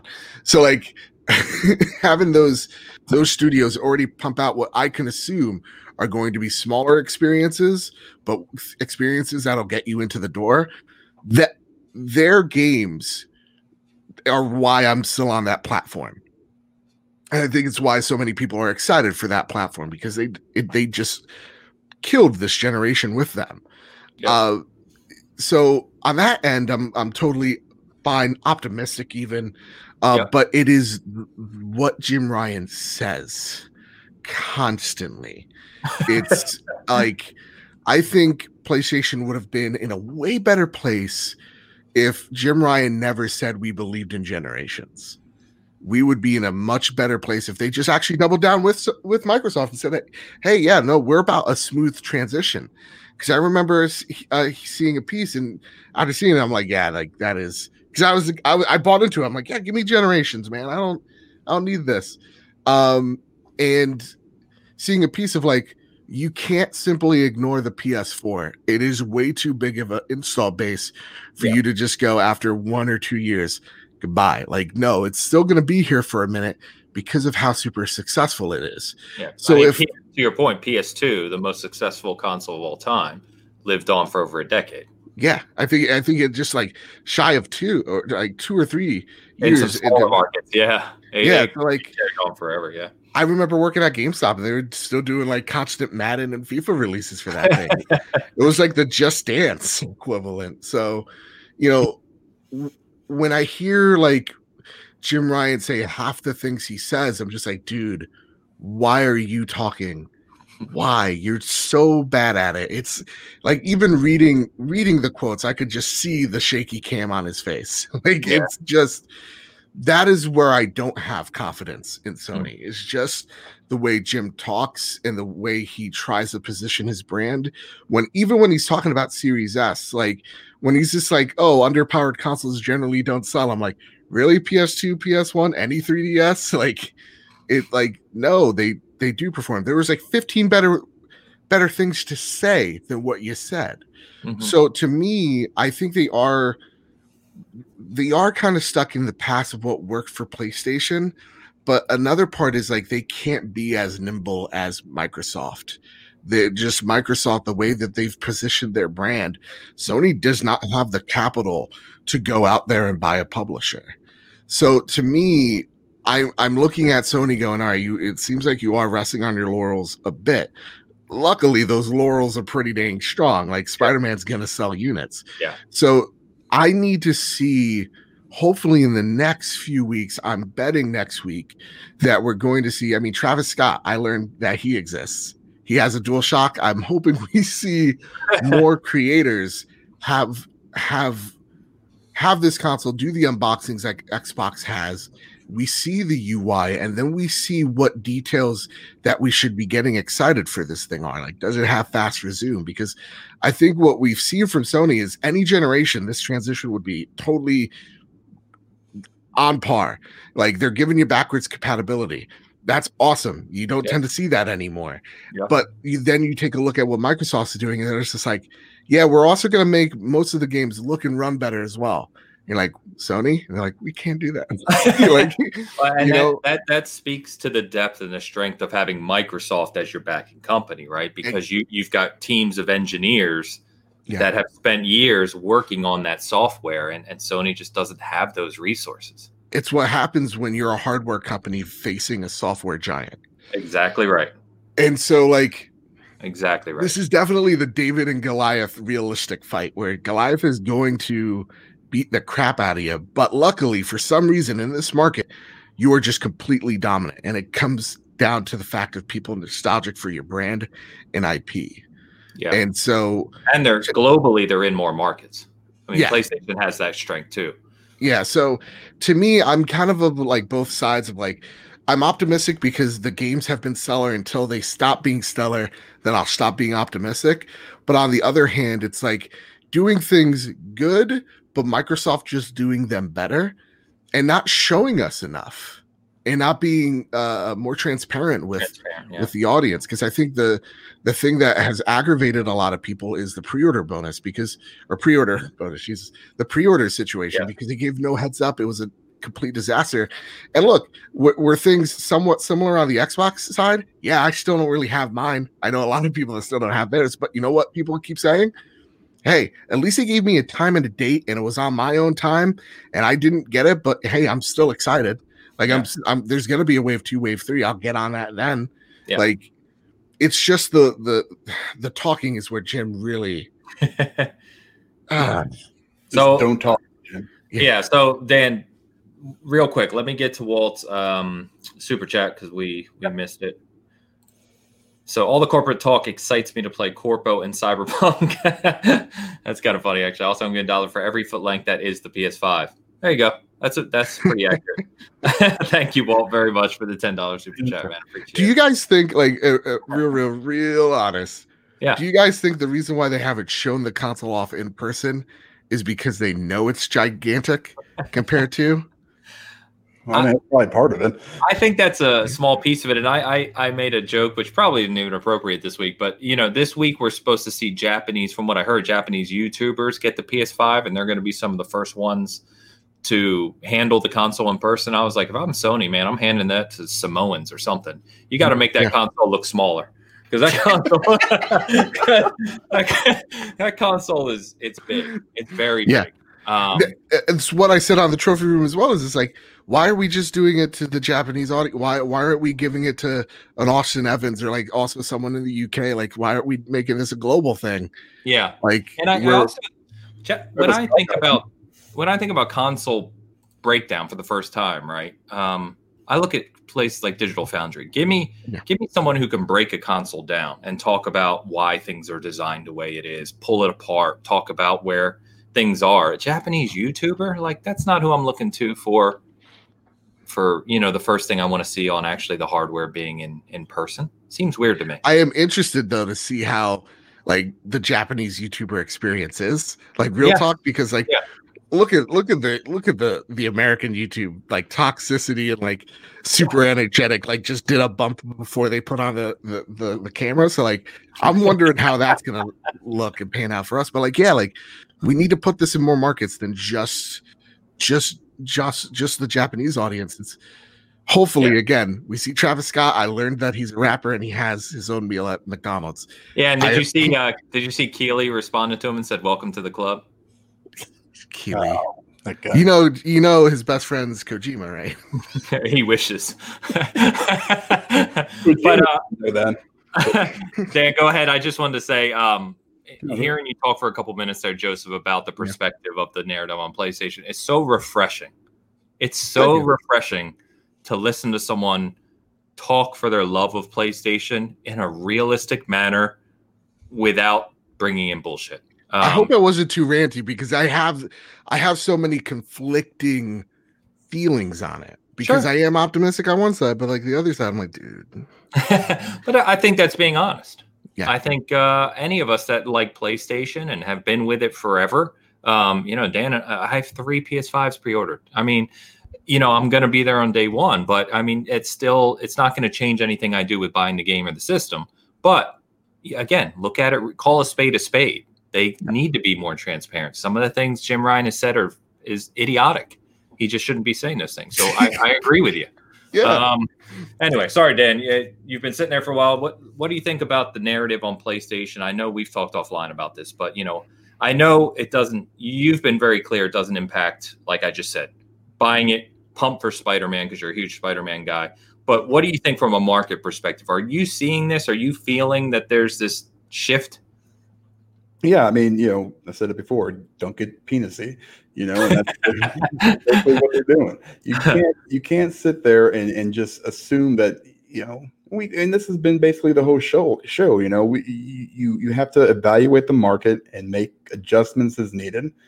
Every company needs to do that. Sony is not, they're not some like super company that can do no wrong, So they also have to do the same thing, and I want them to, because it's going to affect, me down the road, and I think they will, And I said it, I think last week, I think they could have came out and sold the 2 new consoles at a little bit higher price. But, at that time I said that. Now that Bethesda is in, the stable at Xbox, probably would have been a terrible idea. Now, I come back to the needle, that needle just didn't move for a long, long time. And now it has. And so now you have to, if I'm Jim Ryan right now, I'm probably sitting there like, shit. And that's a real, like if I'm Jim Ryan, I'm like, fuck, like, what do we need to buy? Like, from what I've seen online, it doesn't sound like Ubisoft is for sale. I think Jeff Grubb said something like that, or they don't want to sell. And then I think he also said something to, where Activision and something like EA, they just wouldn't be worth what you had to pay for them. Yeah. If they and Ubisoft is not only growing, but Ubisoft puts their games freaking everywhere. I mean, they're on Stadia, for God's sakes. Right. And they just signed some huge deal with Amazon because they're going to have that extra service with that Luna thing. Yeah. So it's as long as, like I said before, we don't come into a point where it's so consolidated that basically we run out of big AAA third-party studios where, it's always, you're always going to have some, right? But, I can give a shit less about EA and Activision, really, because, it's except for Madden, but even then, honestly, someone needs to buy EA so I can get that Dead Space remake, remaster. Come on, man! Yeah, or buy the IP from them, for God's sakes. Please. Yep. By the way, Dan, I added this to our repertoire just for you. Thank you. Appreciate it. Yeah. Such a good one. That's the thing. We've got but this is why we have multiple companies like this, to push one another to the next thing. We see it every gen. It just seems like flip flop, and Xbox was due really for some big news. And now that they've got the backing of the higher ups, and now that they've got the money to basically do, they've had it. They just get that authorization. Like, this is what we're going to do. And like Joseph said earlier, it's getting this is we're a service based company, so when Phil went in there and probably he said, okay, let's see what we can do. We all win in the end, so that's really the most important thing. I think, I'd like to see more. Like, I don't know anything about the PS5 aside from, it plays Spider-Man. So that's the biggest thing. I run a PlayStation show, and that's about it, man. Everything's a question mark. I can blow into the controller, and that's what I got, man. It goes back to the transparency conversation, right? We're getting so close, right? We're getting to a point where we're almost just a month away. Yeah, it's creeping up, and I think the contrast is interesting too, because if you look at the beginning of the PS4 generation, when they first showed it, they had the Wired article. Then Sony, they did the stage presentation. Sony was confident; they were confident, and they were communicating and saying, "This is where you're going to play." We're not seeing that right now. We're just seeing, it feels like they're on their back heel. And to Joseph's point, they have the goodwill of the PS4 generation and that foundation they built with their IPs and the talk around how good their games are. And it's not just talk, it's reality. I think that does a ton for you on the market. But as we saw with the PS2 generation going into PS3, that's not impenetrable. And it's not forever, right? Things shift. So you can't assume that, your fans are just going to be there day and date right away chanting PlayStation, and rest, to your point, rest on your laurels. I think you said it well, Joseph. It's kind of seemed like the one thing that I like to say a lot is like Xbox is pretending to be the market leader. Like they're not. Right? Like in terms of market, like it's vastly PlayStation, but they're doing the things that are just changing the conversation. That's leading the charge, whether it's smart delivery, whether it is Game Pass, whether it is, like things like the Series S Bethesda deal. Like, they're doing all these really huge moves to fight for your dollar, where we're not nearly seeing that with PlayStation's angle. I think for a second there, when Halo Infinite was confirmed to be out of launch, I think Jim Ryan sighed a collective sigh of relief in that boardroom. But now I see Sony as reacting to what Xbox is doing. I'm very interested into how they react. Yeah. What do they say? Like, is it appropriate for right now for them to just go, "Hey gang, remember Housemarque? Yeah, we bought them." Like Blue Point, yeah, they're part of the team. Like, you know, like how does Sony react to or do they even to see Microsoft just obtain Bethesda? How do they react to? I mean, we've seen them kind of sort of react to Game Pass by dropping the price of PS Now, but like, how do you react to what this company that could outspend you any day of the week? You really have to be nimble, and you have to be extra careful with your messaging. So I'm really hoping this past week was the learning experience that they needed to do, where they're like, "Hey, Jim, buddy, we love what you're doing, but we're going to let Herman talk." Like, you know, do those things that you need to gain that confidence back. Like, hopefully, maybe, because the whole Sony thing, or sorry, Spider-Man thing is just completely bullcrap. Like, maybe they just go back and go, "Hey, gang, we listened. You're right. It doesn't make sense. That does smell bad. So we're going to, you know, fix that for you." Hopefully they start reacting that way, because the past 2 weeks have been, not to say like, "Oh, this is the worst thing ever." The consoles are selling out, but like comparatively to what Microsoft has done, they've had their biggest week ever. And we're just seeing PlayStation just sit back on. Yeah. It's nervous. I kind of compared this earlier this week to, like, you know, you take like a team like the New England Patriots in the NFL. You know, you build up, you know, they've won like what, 6 championships in like a matter of 11 years or whatever. You know, your fans of those teams are willing to take a little bit more, you know, because you consistently produce, and you produce at a high level. You know, so I think fans of Sony are kind of the same way. You know, you're just like, well, you've given us all this stuff. Some of this stuff I'm questioning, but, you know, they have, I don't want to say it's not blind trust. You know, they've proven what they can do, you know, over this generation. They've shown what they can bring to the table, and people have every right to be, and they should be, completely happy with that. But, you know, guess what? Tom Brady's gone now, you know, so you come in, you know, what are you going to do now that you're seeing all these other teams make these moves to counter what you're doing? You know, and are you saying that Sean Layden was Tom Brady? No. I don't know who that Tom Brady was. Tom Brady was just the guy.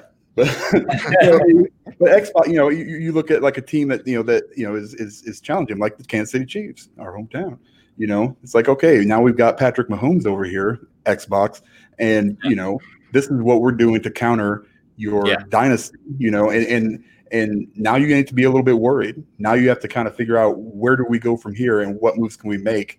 You know, and you need the right people in the right positions. So at the same time, and it's going to be awesome to see what happens. And I'm just super excited to be able to, you know, fortunate enough to be able to play everything I want to play. That's the NFL analogy is not one I expected, but I appreciate it. Yeah, thanks. I'll just say sports. I think you're right, though. And to your final point there, sorry to interrupt a bit. But yeah, we collectively as gamers are better off when these companies are in these positions, right? That's Xbox as a platform is where they are now. And we're getting to talk about them being a lot better than they were 5 years ago because of getting punched in the mouth. That's what happened. PlayStation came out and punched them in the mouth.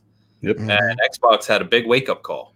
And, you know, Sony's not getting punched in the mouth. They're going to be fine. PlayStation will be fine. I love the conversations of like, Xbox did this thing, PlayStation doomed. Like, PlayStation did this thing, Xbox destroyed forever. It's like, no, that's not how it would. No, like a company doesn't make $8 billion 1 year and then just zero the next. Like that's not how that works at all. No, you know. No, again, business perspective, right? Get to some super chat. We got a bunch of comments here. So Pampa. First of all, I don't even know what this 10 means. It's like $5 too much. So he said, do you guys think there's more coming from Xbox before launch? What should Sony do next? Also, Anthem 2.0 ecosystem echo chamber exclusives. I have none. So I guess we can get into launch lineups too. From what Sony should do next, I think we probably already touched on this because he posted this comment like 10 minutes ago. But I think, Joseph, you touched on it. The conversation that's probably going on right now from Jim Ryan's perspective is with his leadership, right? Yoshida, the actual leadership of Sony, talking about probably the same conversation or similar to what Phil had to do years ago, in that if we're going to keep this PlayStation brand as being the powerful global brand it is, and you want to continue investing in it and growing in it and making it part of Sony, there's a serious conversation to be had, right? They need to continue investing as well. That's probably the conversation that's going on right now, if I had to guess. And I'm figuring the strategy is way smaller studios and invest in them, or continue to make, like, you know, I saw in the chat, like, you know, the Silent Hills, the Metal Gears, go for those, you know, somewhat, you know, not talked about, or what is it? Dormant. There you go. IPs and go after them. I think that's what you have to do if you're Sony, if you don't have that cachet Microsoft has. Yeah, agree. Beezy said, I could have said basketball players. That would have been a lot smarter. Beezy, I don't know where you were before I made the Samoan statement. I could have used you. So there's a lot of Golgo 13 chat going on, Dan. I don't know what you've called it here. Man, Duke Togo's in the chat, man. It's awesome. Who? It's awesome. Duke. Yeah, I can't even talk to you. Get out of here, Banjo. No. I'm trying to look through the comments. I didn't hear what you said. Oh, I saw Duke Togo. Oh, fantastic. Yeah. Welcome. He's in there. Yeah. That's awesome, man. Yeah, good chat group this week, man. Guys, appreciate you stopping by. Phasma came in with the $4.99 super chat. Ains, stream Sekiro, please. We've talked about this. The answer, the $4.99, it would be a much larger super chat that would have to get me to stream Sekiro. Whiskers is not for sale. Whiskers doesn't sell out. But thank you for the super chat. I did see Togo. Speaking of which, sorry, I'm trying to scroll through everything, guys. Here, this would be a big thing. I mean, Blue Point has shown they are incredibly talented, and I think we're about to see that again with Demon's Souls, because it looks, in my opinion, Demon's Souls is the most next gen looking thing we've seen. Yeah, probably next to Ratchet and Clank. Both of those look incredible. But yeah, you're talking about Metal Gear Solid. We're hearing Silent Hill. To your point, dormant IPs can play a huge role in the industry. And here's the thing too, if I could just chime in, I like if this is the way that Sony's going about it, I really hope it is like, let's work with the studio first, see if we can work with each other a bit, have that relationship already, you know, ironed out, and like purchase them like we did with Insomniac. Like Blue Point, I think, is just a no-brainer at this point. They've worked with each other so much that it's just like, you might as well be part of the team already. And I think that also goes for Housemarque as well. They've worked with Sony so much in the past. Great studio. Put them in that staple. And while we're at it, you know, we're talking about $7.5 billion deals. Insomniac was bought for $229 million. That is a steal. I mean, that's the biggest bargain for a developer I've seen. Meanwhile, they're the only developer who's showing us, well, Blue Point we just talked about, but between Ratchet and Clank and Spider-Man, they're driving the PS5 right now. You know what I mean? They're a single developer that they bought for $200 million. It's crazy. Yeah. All right. So anything else on PlayStation, guys, or we're going to jump over to the Lunatics? Yeah. Let's do the Lunatics. So we have to talk about it because it may not feel like much at this moment in time, but this is a signaling. We've heard for a while that Amazon is getting into the gaming space. You know, obviously Google is there now with Stadia. To what level we can debate. But Luna is coming. Luna is Amazon's entry into the game streaming space. It's a very similar setup in a way to consumers as Stadia is. The back end infrastructure is a little different. But same thing. It's going to start off as a $6 a month subscription. That's just the introductory price. I assume it'll probably go to 10 or 15. They do have a controller that's dedicated for it that you can buy for $49.99. Some of the games they've talked about earlier, Resident Evil 7, Grid, Yooka-Laylee, you know, some of these games that aren't really AAA new titles, but, you know, they're quality titles. Over 100 games at launch. And so not so much this initial offering, guys, but, you know, just the fact that it's coming, right? Amazon is investing into the gaming space. They plan to grow it. I think it was Jeff Grubb said something yesterday, like there was supposed to be another part of this announcement, which was a device of some sort, but they pushed it back. They took it back at the last minute. So Amazon could very well be, to your point, Dan, we've talked about this a lot, like some type of Fire Stick for gaming, right? Something that's just plug and play and connect. So, this signals, like I said, more to the future. The big players are coming. Google, Amazon, Microsoft are the ones to pay attention to in the cloud gaming space. And the next, all I said to this initially was make no mistake, the next 3 to 5 years, gaming's going to evolve greatly. So you should be prepared for it. But what do you guys think about this, finally seeing Amazon throw their hat in? I just don't want it to become all that, I want to, we always want to keep our, consoles. We want to make sure that happens. This should be like something that's supplemental. Consoles and discs, am I right? Right. Yeah. Get it on. So anyway, as the Luna fanboy, this, first of all, Stadia is fine, except Google has a tendency to just leave things behind for no reason. It's like, let's see what happens. So I have zero faith in them and that will continue to grow. They have the infrastructure to do it and they've got the money to do it, but it all depends on it seems like Google is like, if we don't see like instant profit and instant, engagement, then fuck it. We're out. I've got Google Fiber here, and in a matter of like a year, it just went from like, okay, we're going to push this on everybody. Now you can barely get somebody to come out and help you. It's still here, and they're still supporting it, and they still got some stuff coming, but it just seems like. Well, and to your point, they canceled all their expansion plans with it. Yeah, they canceled all their expansion plans. Now I'm kind of sitting here in an area where it's like, okay, well, if they go away, I guess I got like AT&T's got theirs and Comcast, but I hate both those companies. I have Spectrum, and it's garbage. Yeah, it is. Yeah, such a piece of shit. So then you have Amazon coming in. I actually had Stadia, the whole Founders Edition or whatever, pre-ordered, ready to go. I remember. Yeah, and then about a month out, I was just like, you know what, this is not looking good. The more they showed, because it was so all over the place, right? You could buy your games, you had to, you could get the subscription service where it gave you access to, and it wasn't cheap really by any means. It's another. I've already paid for Game Pass. Yeah. This what Amazon came out with was $6.99. Is that right? Or $5.99 at first. $6. Yeah. And then you got to buy the controller. I'm assuming right off the bat. So that's $50. It's still cheaper than their Stadia. I don't think you have to. Oh, you don't have to? I don't think it's required. I think they said they have it there if you need one, but I think you can Bluetooth. Oh, okay. Well, then even better. So $6. They have a pretty decent stable of games right off the bat.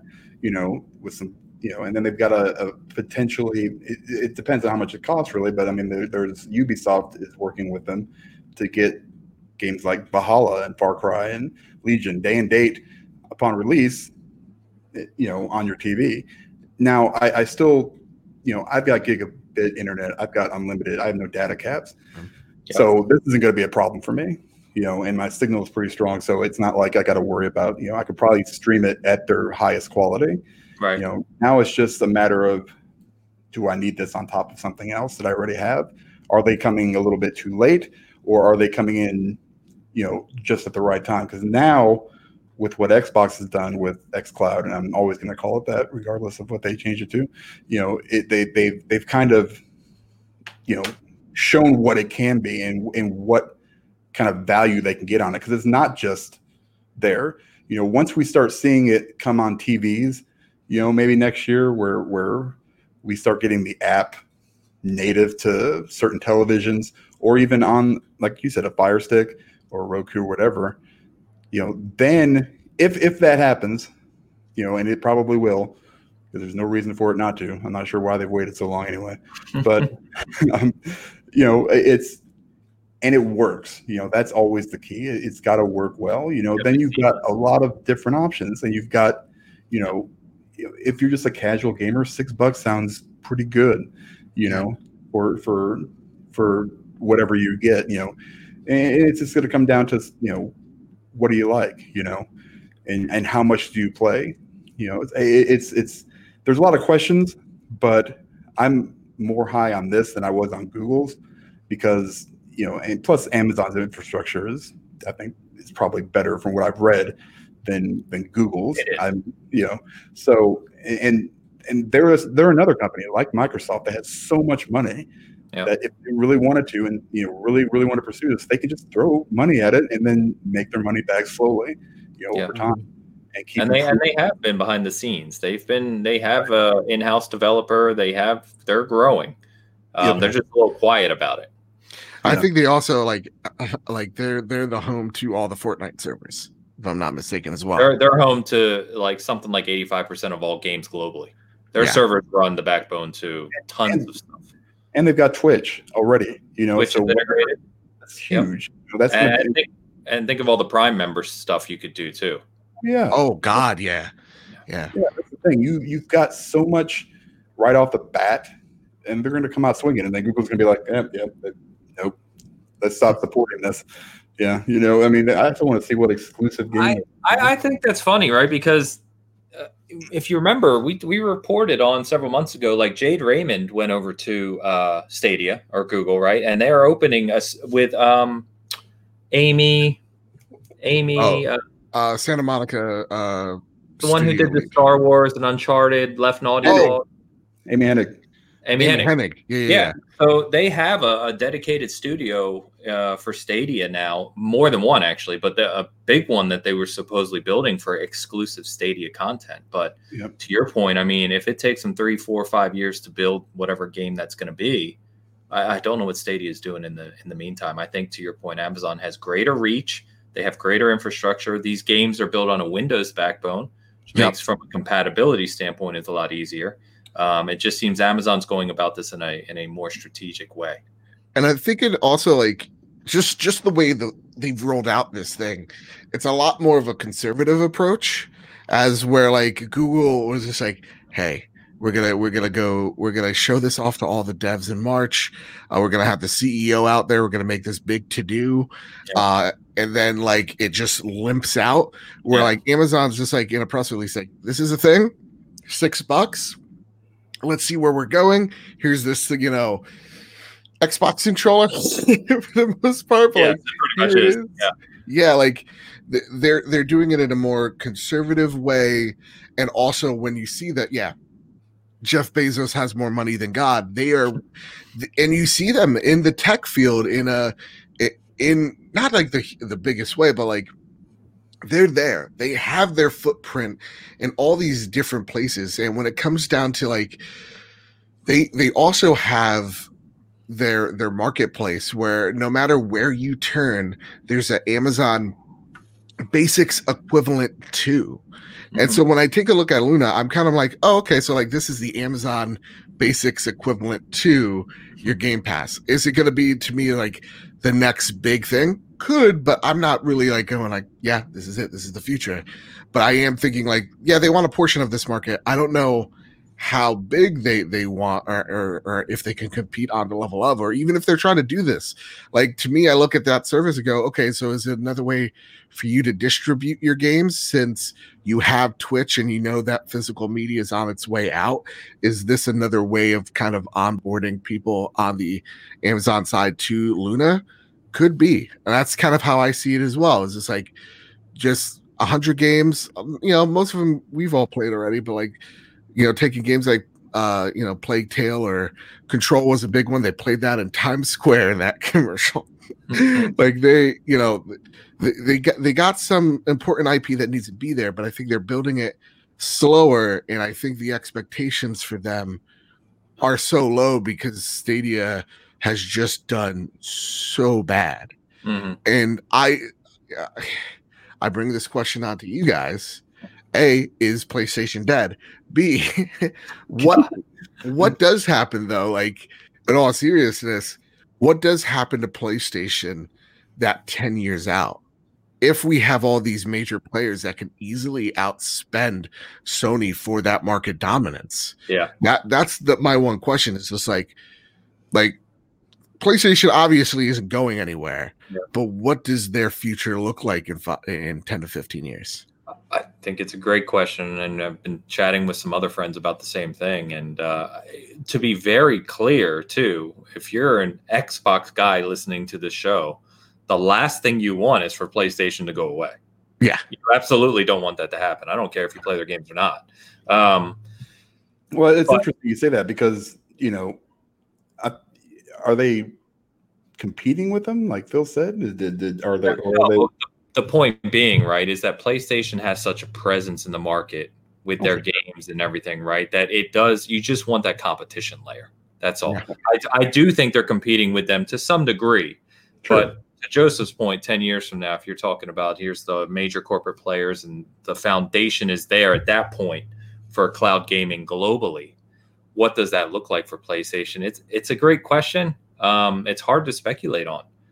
Because you can, unfortunately, if you're being realistic, there is a future where PlayStation becomes a Sega, where they make great games, but the hardware market that they've been so good at for years just isn't there anymore, and they continue making games.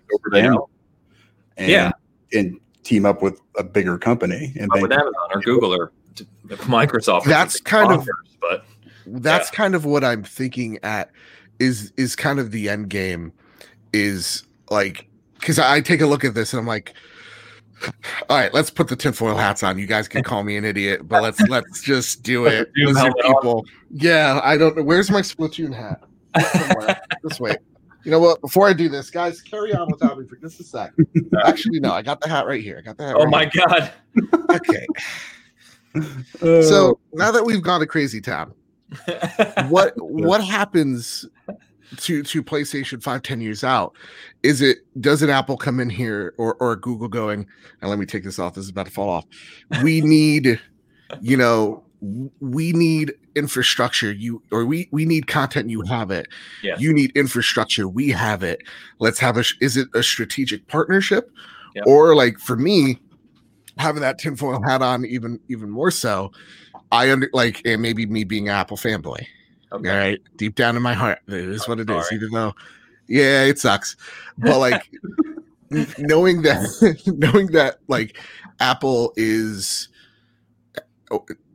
there was rumor like back a year or change that they wanted to buy Sony's production. Like they wanted to buy their movie division type of deal. Oh, right.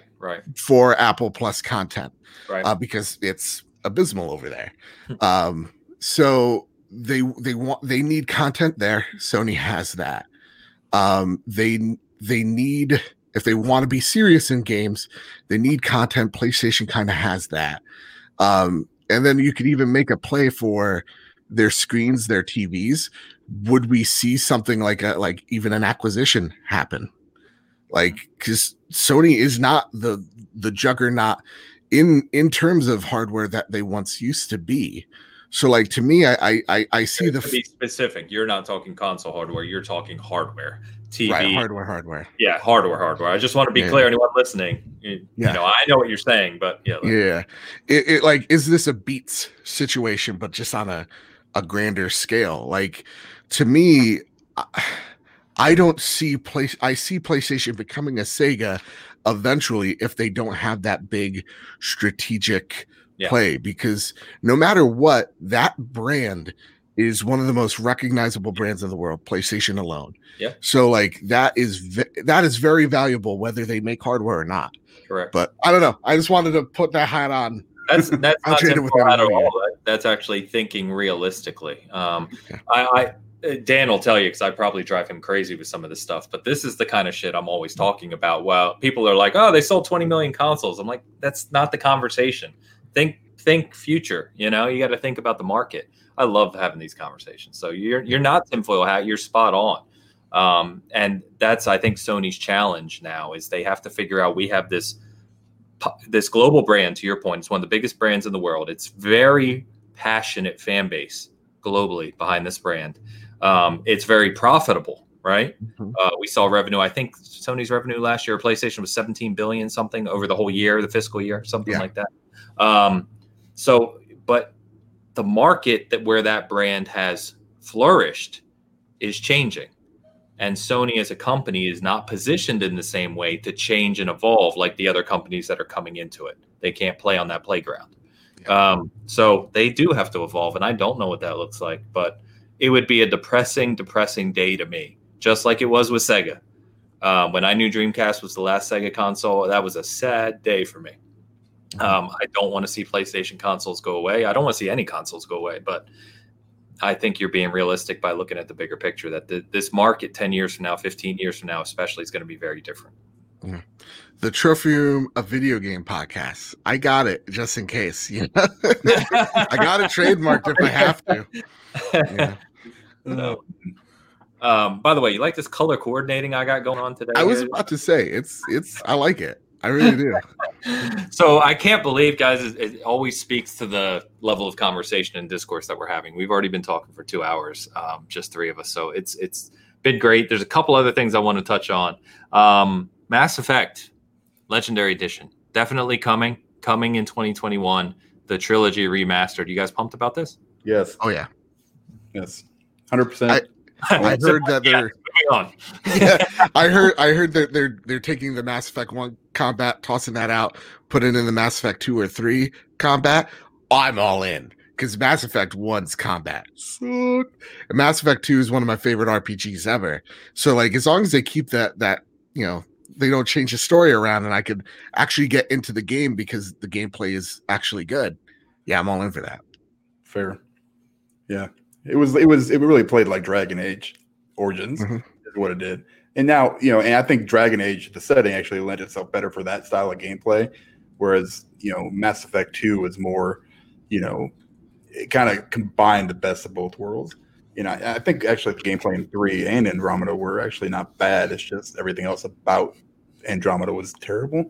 So, they've got a place to do it. It's one of my top 2 besides BioShock, series of all time. So I'm super excited for it. Sounds like they were having issues with the first game and bringing it up to snuff with the other 3. So fine, take some more time on it. It's not like we don't have other stuff to play between now and then because, Well, if they did release in October, it wouldn't have gotten played by me. No, I forgot Squadrons was next week. It's on. Is it really? Yeah. It's on. Yeah. So yeah, man, this is going to be, and then there's that, and then there's 3 or 4 other games between then and Legion, and then you've got. That's when it kicks off. Yeah, then you're done. Dude, November, my wallet is crying. No doubt. Yeah, I'm pumped about it. Love it. I'm one of those few people that likes Mass Effect 1 better than 2. Even though 2 is more streamlined, amazing story. The last hour or 2 hours of that game, that final battle, incredible, and characters and all that. But Mass Effect 1 for me had the RPG elements. I'm a big RPG guy, and Mass Effect 2 got rid of some of those elements, which really disappointed me. So to your point, if they can take Mass Effect 1, make the combat evolve it, right? Combat evolved. Always got to plug Halo.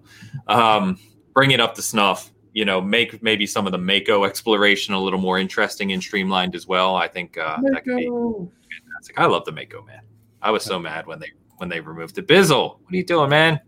$20 super chat, out of control, sir. Just doing my part. You don't lose money on this easy gaming website. We're gonna have to call it. It's gonna be like Season Gaming.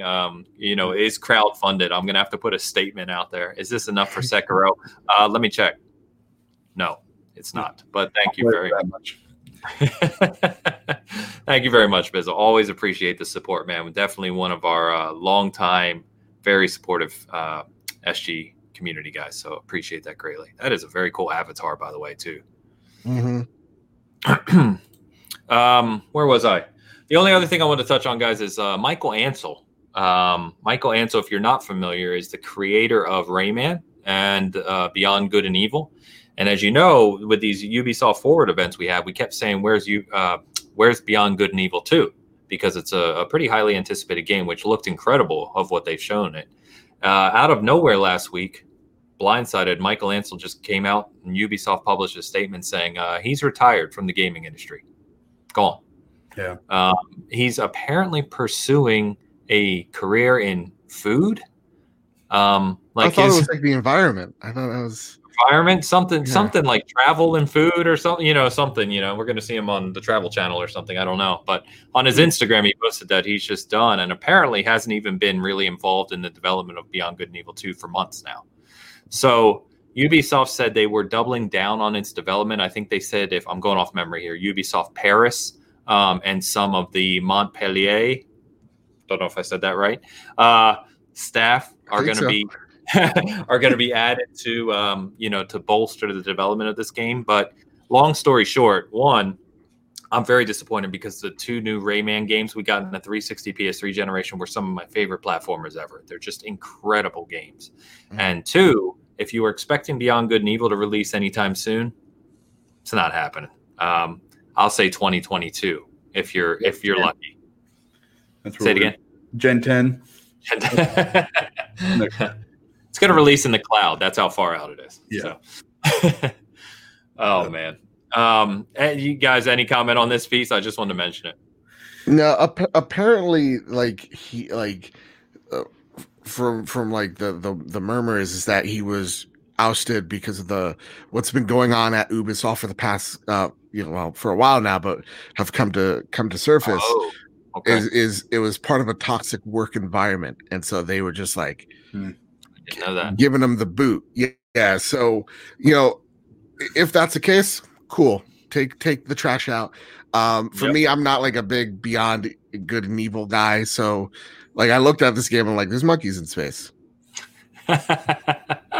Yeah. Too funny. All right, man. Anything you guys want to touch on in terms of currently playing? So do you guys pick up Mafia Definitive? I literally started it today. Okay. I like it so far. I didn't play the original when it released, but I started playing that yesterday for a little bit, and writing's really good. The cinematics are really good. I'm enjoying it. Yeah, I'm an hour in, and it's already better the entire Mafia 2 remaster. So this is a hard proper one. I'm debating it. Because I'm just like, am I gonna actually get the time to play it, beat it in time for like Squadrons is next week. Yep. Watch Dogs, am I actually gonna have time? Is this a wait for sale thing? So for me, I'm still waiting. I'm like 30, 20, possibly. Yeah. This is a stupid question. It kind of doesn't really matter because it's cross-platform. Where you got it on PlayStation? Squadrons? Oh, Squadrons, yeah. I want that PSVR. That's what I'm talking. I got the HOTAS too, man. I'm ready to go. I got the. Dude, he's got PSVR, flight stick. He's gonna be in a cockpit over there. This is like 1990s me, finally getting that that Star Wars game that I've always wanted. So I might totally suck, but I'm gonna add you on there when I get a chance. Oh, dude, yeah. Like I know I'm gonna suck. See, I'm just gonna crash into everything, but I'm ready. Yeah, that's probably what's the obstacles for funding, Dan, were removed because now you can fund the optimal experience that you want to experience a Star Wars game. Exactly. I'm ready to go, man. Let's do this. Let's do it. Got my Qui-Gon lightsaber downstairs or right here. We got we're big Star Wars fans here in this household. My brother has an insane collection. I think where's my Ben saber? Anyway, he has an extreme collection. I'll show you a picture of it. He has over like 24 sabers. He has like 3 different variants of Luke's saber. It's just like we don't mess around. We even have Maul saber from Rogue One. It is the most unwieldy thing you can ever see in your life. I love a good Star Wars. Yeah, nice. Dan's a huge fan. Dude, should I tell you about my alpha experience with Squadrons, Dan, again? Or I don't want to hear about it because they fixed everything. It might be complete trash right off the bat. No, I hope it's good because it's got the small single player campaign too, right? It's not just multiplayer. So I play like by myself exclusively if I wanted to, because there are you can just have AI friends, and then you can also have so I actually don't have to play with anybody, but it'd be nice to have somebody else to run into as we're going around flying Max flying fighter. So. What else, Joseph? What have you been playing, man? What have you been up to? Anything good? Other than Sea of Thieves, I have been kind of like I'm in that lull point that like I always get. Like I'll play one game for a really long time, and I'm like, all right, I need a bit of a break. So I've been playing a lot of Sea of Thieves with Luke, carrying that team to victory time and time again. Playing Kingdoms of Amalur, Re-Reckoning. I got a code for that, and I was playing it. I was getting into it. Even I could tell as someone who's never played it before, I'm like, this is a lazy port. This is not like I didn't even know if they up-resed it. It does not look great, but it plays really well. And unfortunately, I got pretty far in, and my hard drive took a drop. My extended drive, I lost everything. So I'm like, this is the worst. But yeah, like other than that, I'm being really bad at Tony Hawk. I'm really good at being awful at that. And then Marvel's Avengers every now and again. I really just I'm praying that game gets good, because right now it's just if it didn't have the Marvel IP, we would be trashing this game just to no end. And just because it has the Marvel characters and logo, we give it a pass. But right now it's so confused. It's just menus the game times 10. It's Dark Souls of menus. So Steve Esposito reviewed that for us at SG, and he had a lot to say. He wrote a long review on it, but those are some of the things he said. It's just, it's like every once in a while you see the brilliance of the character you want to love, and you do something cool and you get excited, and then it's like everything else is like cumbersome and over designed or under designed. It's just not in a good place. Like, no, that's disappointing. Like, I'll be playing it, and like, because I'm playing that with Luke as well, and like he'll pick up like something for Tony Stark. Like he's like, hey, I just found an arm piece for Tony Stark's armor that some goon had. I can't wait to put on Tony Stark's armor piece that he made that was found on some goon. Like the armor system just makes zero sense whatsoever. It's just, it's so dumb. Yeah. It definitely, and we've said this before, it feels like a game. I haven't played it, so I'm just going on what people have said, but it feels like a game where they wanted to create this big, expansive game as a service, which Dan, rants about frequently, and they just didn't know what direction to take it. And it just got this bag of ideas and functionality and design, and it sounds weird. So, yeah. But cool, man. I think, you said you're in a lull, and Pampa said, it feels like we're all ready for new stuff, new hardware, new. It's what it is. It's like it's so excited. All of our focus and energy is being put on PS5 and Series X or S right now, and it's just like I'm not motivated to play too much. I have been playing Tony Hawk and now Mafia, so I hope I make it through that. But Dan, you play anything different or fun? No, I downloaded. Funny, we were talking about Squadrons. It's like some kind of Rebel Galaxy Outlaw, I think what it was. It was released on PS4. Or it's kind of like, from what I've seen, it's downloaded. I just haven't played it yet. It's kind of like little freelancer games or Wing Commander and stuff. So I'm going to jump into that maybe alongside Mafia. I got back into No Man's Sky pretty heavy, and I stopped myself because I was like, man, I can stop because I will basically miss all of next gen if this is what happens, because they've done so much with that game. God, it's so good. Another update this week with Origins, right?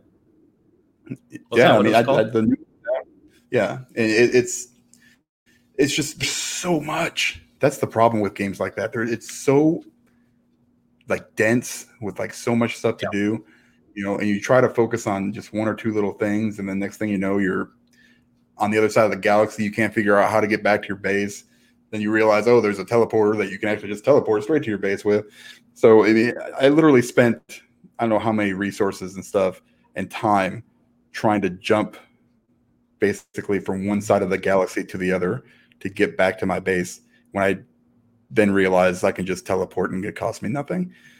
And I was super mad. This is too much. I love it. Yeah, it is. I tried to get back into it too, and like I played it at launch a lot on PS4 and loved it, despite its shortcomings. But now you jump in and it's gone the other direction. Like you said, it's too much. It's like the tutorial alone is like hours, and it's like it's just too much. And I'm still falling asleep. I actively go ahead. Oh yeah, I actively do not like that game one bit. So like when people are like, just jump back in, it's great. I'm like, I'm gonna be like farming atoms or something, and I just want to get on my ship and shoot something, and I'm just asleep. I don't want to relax, you know. I want to be on edge. Is the better game. Go for Squadrons. But yeah, I don't like that they made you as part of the tutorial have to build stuff now, like walls and floors and stuff. And I'm like, I don't want to do this. This doesn't. Yeah. So anyway, and if you missed it, Rocket League went free to play this week, and had its latest update as well. It's also cross play and cross progression. So if you play, whether you're on PC, PlayStation, Xbox, you can all play together and tie into your Epic account now, which is really cool. So that's you actually reminded me. I'm going to download that right now, so I got that free $10. So I get that Fortnite pass, so I could go get an Iron Man that I'll never play. There you go. So, all right, man. So I think we'll go ahead and close it out. BigCast 124. Let's talk about things that are upcoming. So we've got new reviews coming this week. Our latest contributor that's joined Season Gaming, Nate. I announced him last week. You can find him. He's going to be doing the review on Hades, which is a very, very popular game right now on the Switch and getting great reviews. So he's working through that right now. That's what I've been playing. Hades? Yeah. Okay. You liking it? Yes. I can't believe I forgot about it. But I love a good Dark Soul. I'm sorry. Why am I blanking on it? Oh my God. Roguelike? A good roguelite. So that game, man, it's so freaking good, and the combat feels so great. The only thing that sucks is I'm playing it on a Switch Lite, and the font is so small. I haven't messed around with the settings or anything, but if they could just change that, if they give me just like a bigger text instead of like 0.5, if they give me a good 12 font like a normal person, that game is, I get why people think this is a Game of the Year contender. Okay, fantastic. Yeah, so I mean, this is what I was just gonna say I don't know if I'm gonna buy it yet, and then I was gonna ask Dan if he bought it, and that would have been a stupid question because I knew he already bought it. Stupid one. So yeah, anyway, he's doing Nate's doing the review for that. That'll be his first article on the site. We've got a few other kind of big articles coming this week. I'm still working on mine. I was working on the PlayStation and Xbox article, dealing with a lot of what we talked about today, and then Xbox bought the Bethesda. So apparently I can't overlook that in the article now. So I've got to touch that up. Next week too. I don't know if it's confirmed. Dan, do we know if Benji's coming on next week? He is. He's checking for me right now. So he works on Saturdays sometimes. So he is going. He's working today. He's going to try to get a schedule for next week and see what's up. But he will be on the show eventually. We just have to, straighten it out. But I'm working on it. Yeah. So we've got Benji Sales coming on soon. We've got John Scar coming on soon. If you don't follow John, he's a really good guy. He writes for Best Buy in Canada. One of those people who writes about all platforms in a positive way, which is awesome. And then we're also going to plan here in the future an SG official show. So a bunch of contributors at Season Gaming now, which is just fantastic, that haven't been on the show yet. So we're going to try and figure out how we can do a show with kind of all of us, which will be fun. So just stay tuned, but a lot of good things in the works as always. So Joseph, man, it's been an absolute pleasure having you on. Seriously, I mean that sincerely. Great conversation, great insight. And just a pleasure to speak with someone who primarily talks about one platform, but does it in the way that it should be done. So thank you for coming on. Where can everyone find you, man? Well, dude, it's been an amazing show. And I'm going to be real with you. This is one of the best shows I've been on. Just period, bar none. I've had, dude, what was it? We're at 2 hours plus, and it felt like when you're like, we've been talking for 2 hours, I'm like, no, we haven't. I didn't realize it either. I hadn't looked at the clock, and I looked. I'm like, oh my god! I didn't realize we had been talking for 2 hours. And I only ranted like once and a half. Like, what was that? I'm sorry. My ass is killing me right now. I'm really sitting on a hard chair. You gotta get a better chair, man. I know. I'm just sitting on like a dinner table chair, so I gotta work. I need to get my hemorrhoid cushion out. All right, come on now. All right, okay. Now let's talk about donuts after. You know what I mean? What happens? Jeez, I do need a new chair. I'm looking at you, Ains. I'm like, damn it, he has the coolest goddamn chair. I got this at Costco, and it's. It wasn't cheap, but this has been literally the best purchase I've made this year. I did it because I have to work from home now because of COVID, right? And I sit here 8 to 10 hours a day every day. But it's so comfortable. It's so supportive. Get one. It's worth it. All right. I will, seriously, this one, because I've been sitting here since COVID has been a thing, and I'm just like, this seat is decimated. It's decimated in all the oh my God. With that said, though, you can find me over at Bad Bit Games on YouTube, where we talk about all things game news, reviews, and unboxings. And that's where you can find the video version of my show, The Trophy Room, a PlayStation podcast. And that is where each and every Thursday, me and my best friend Kyle talk about the latest, the greatest in all things PlayStation. You can also find the show on Apple Podcasts, on Spotify, wherever you get your podcast services. That isn't SoundCloud. So that's where you can find the show. Find me, Mr. Badbit, on Twitter. And you can also follow the show on Twitter, PS Trophy Room. Yeah. Nice. There you go. Man, you've done that a few times before, I can tell. Yeah. I got to memorize off every time I do it now, people are like, well, it's the guy with the eye gift. Dan, anything shout out? No, man. Diego, who's doing the Mafia review for us? No one right now, I don't think. Yeah, maybe I'll do it, Diego. And we'll see how if I can make it between now and Squadrons. So I have 2 days. Okay. That's possible. Only a possibility. So in all seriousness, I've heard Mafia's not that long. It's 20 missions and it's rather straightforward. So some of the reviews I saw say it's not super long. So that's a night for me. I can do that, no problem. Easy mode, no problem. No, I got nothing to shout out, man. Come check out the podcast every Saturday, but you know that because you're already here. So, boom, there it is. All right, man. It's been a great show. What? I said, go check out Mr. Bad Bit. Yes, that's what. That's my shout out because I have no need for shout outs. Don't follow me on Twitter. I won't stop you. That's right.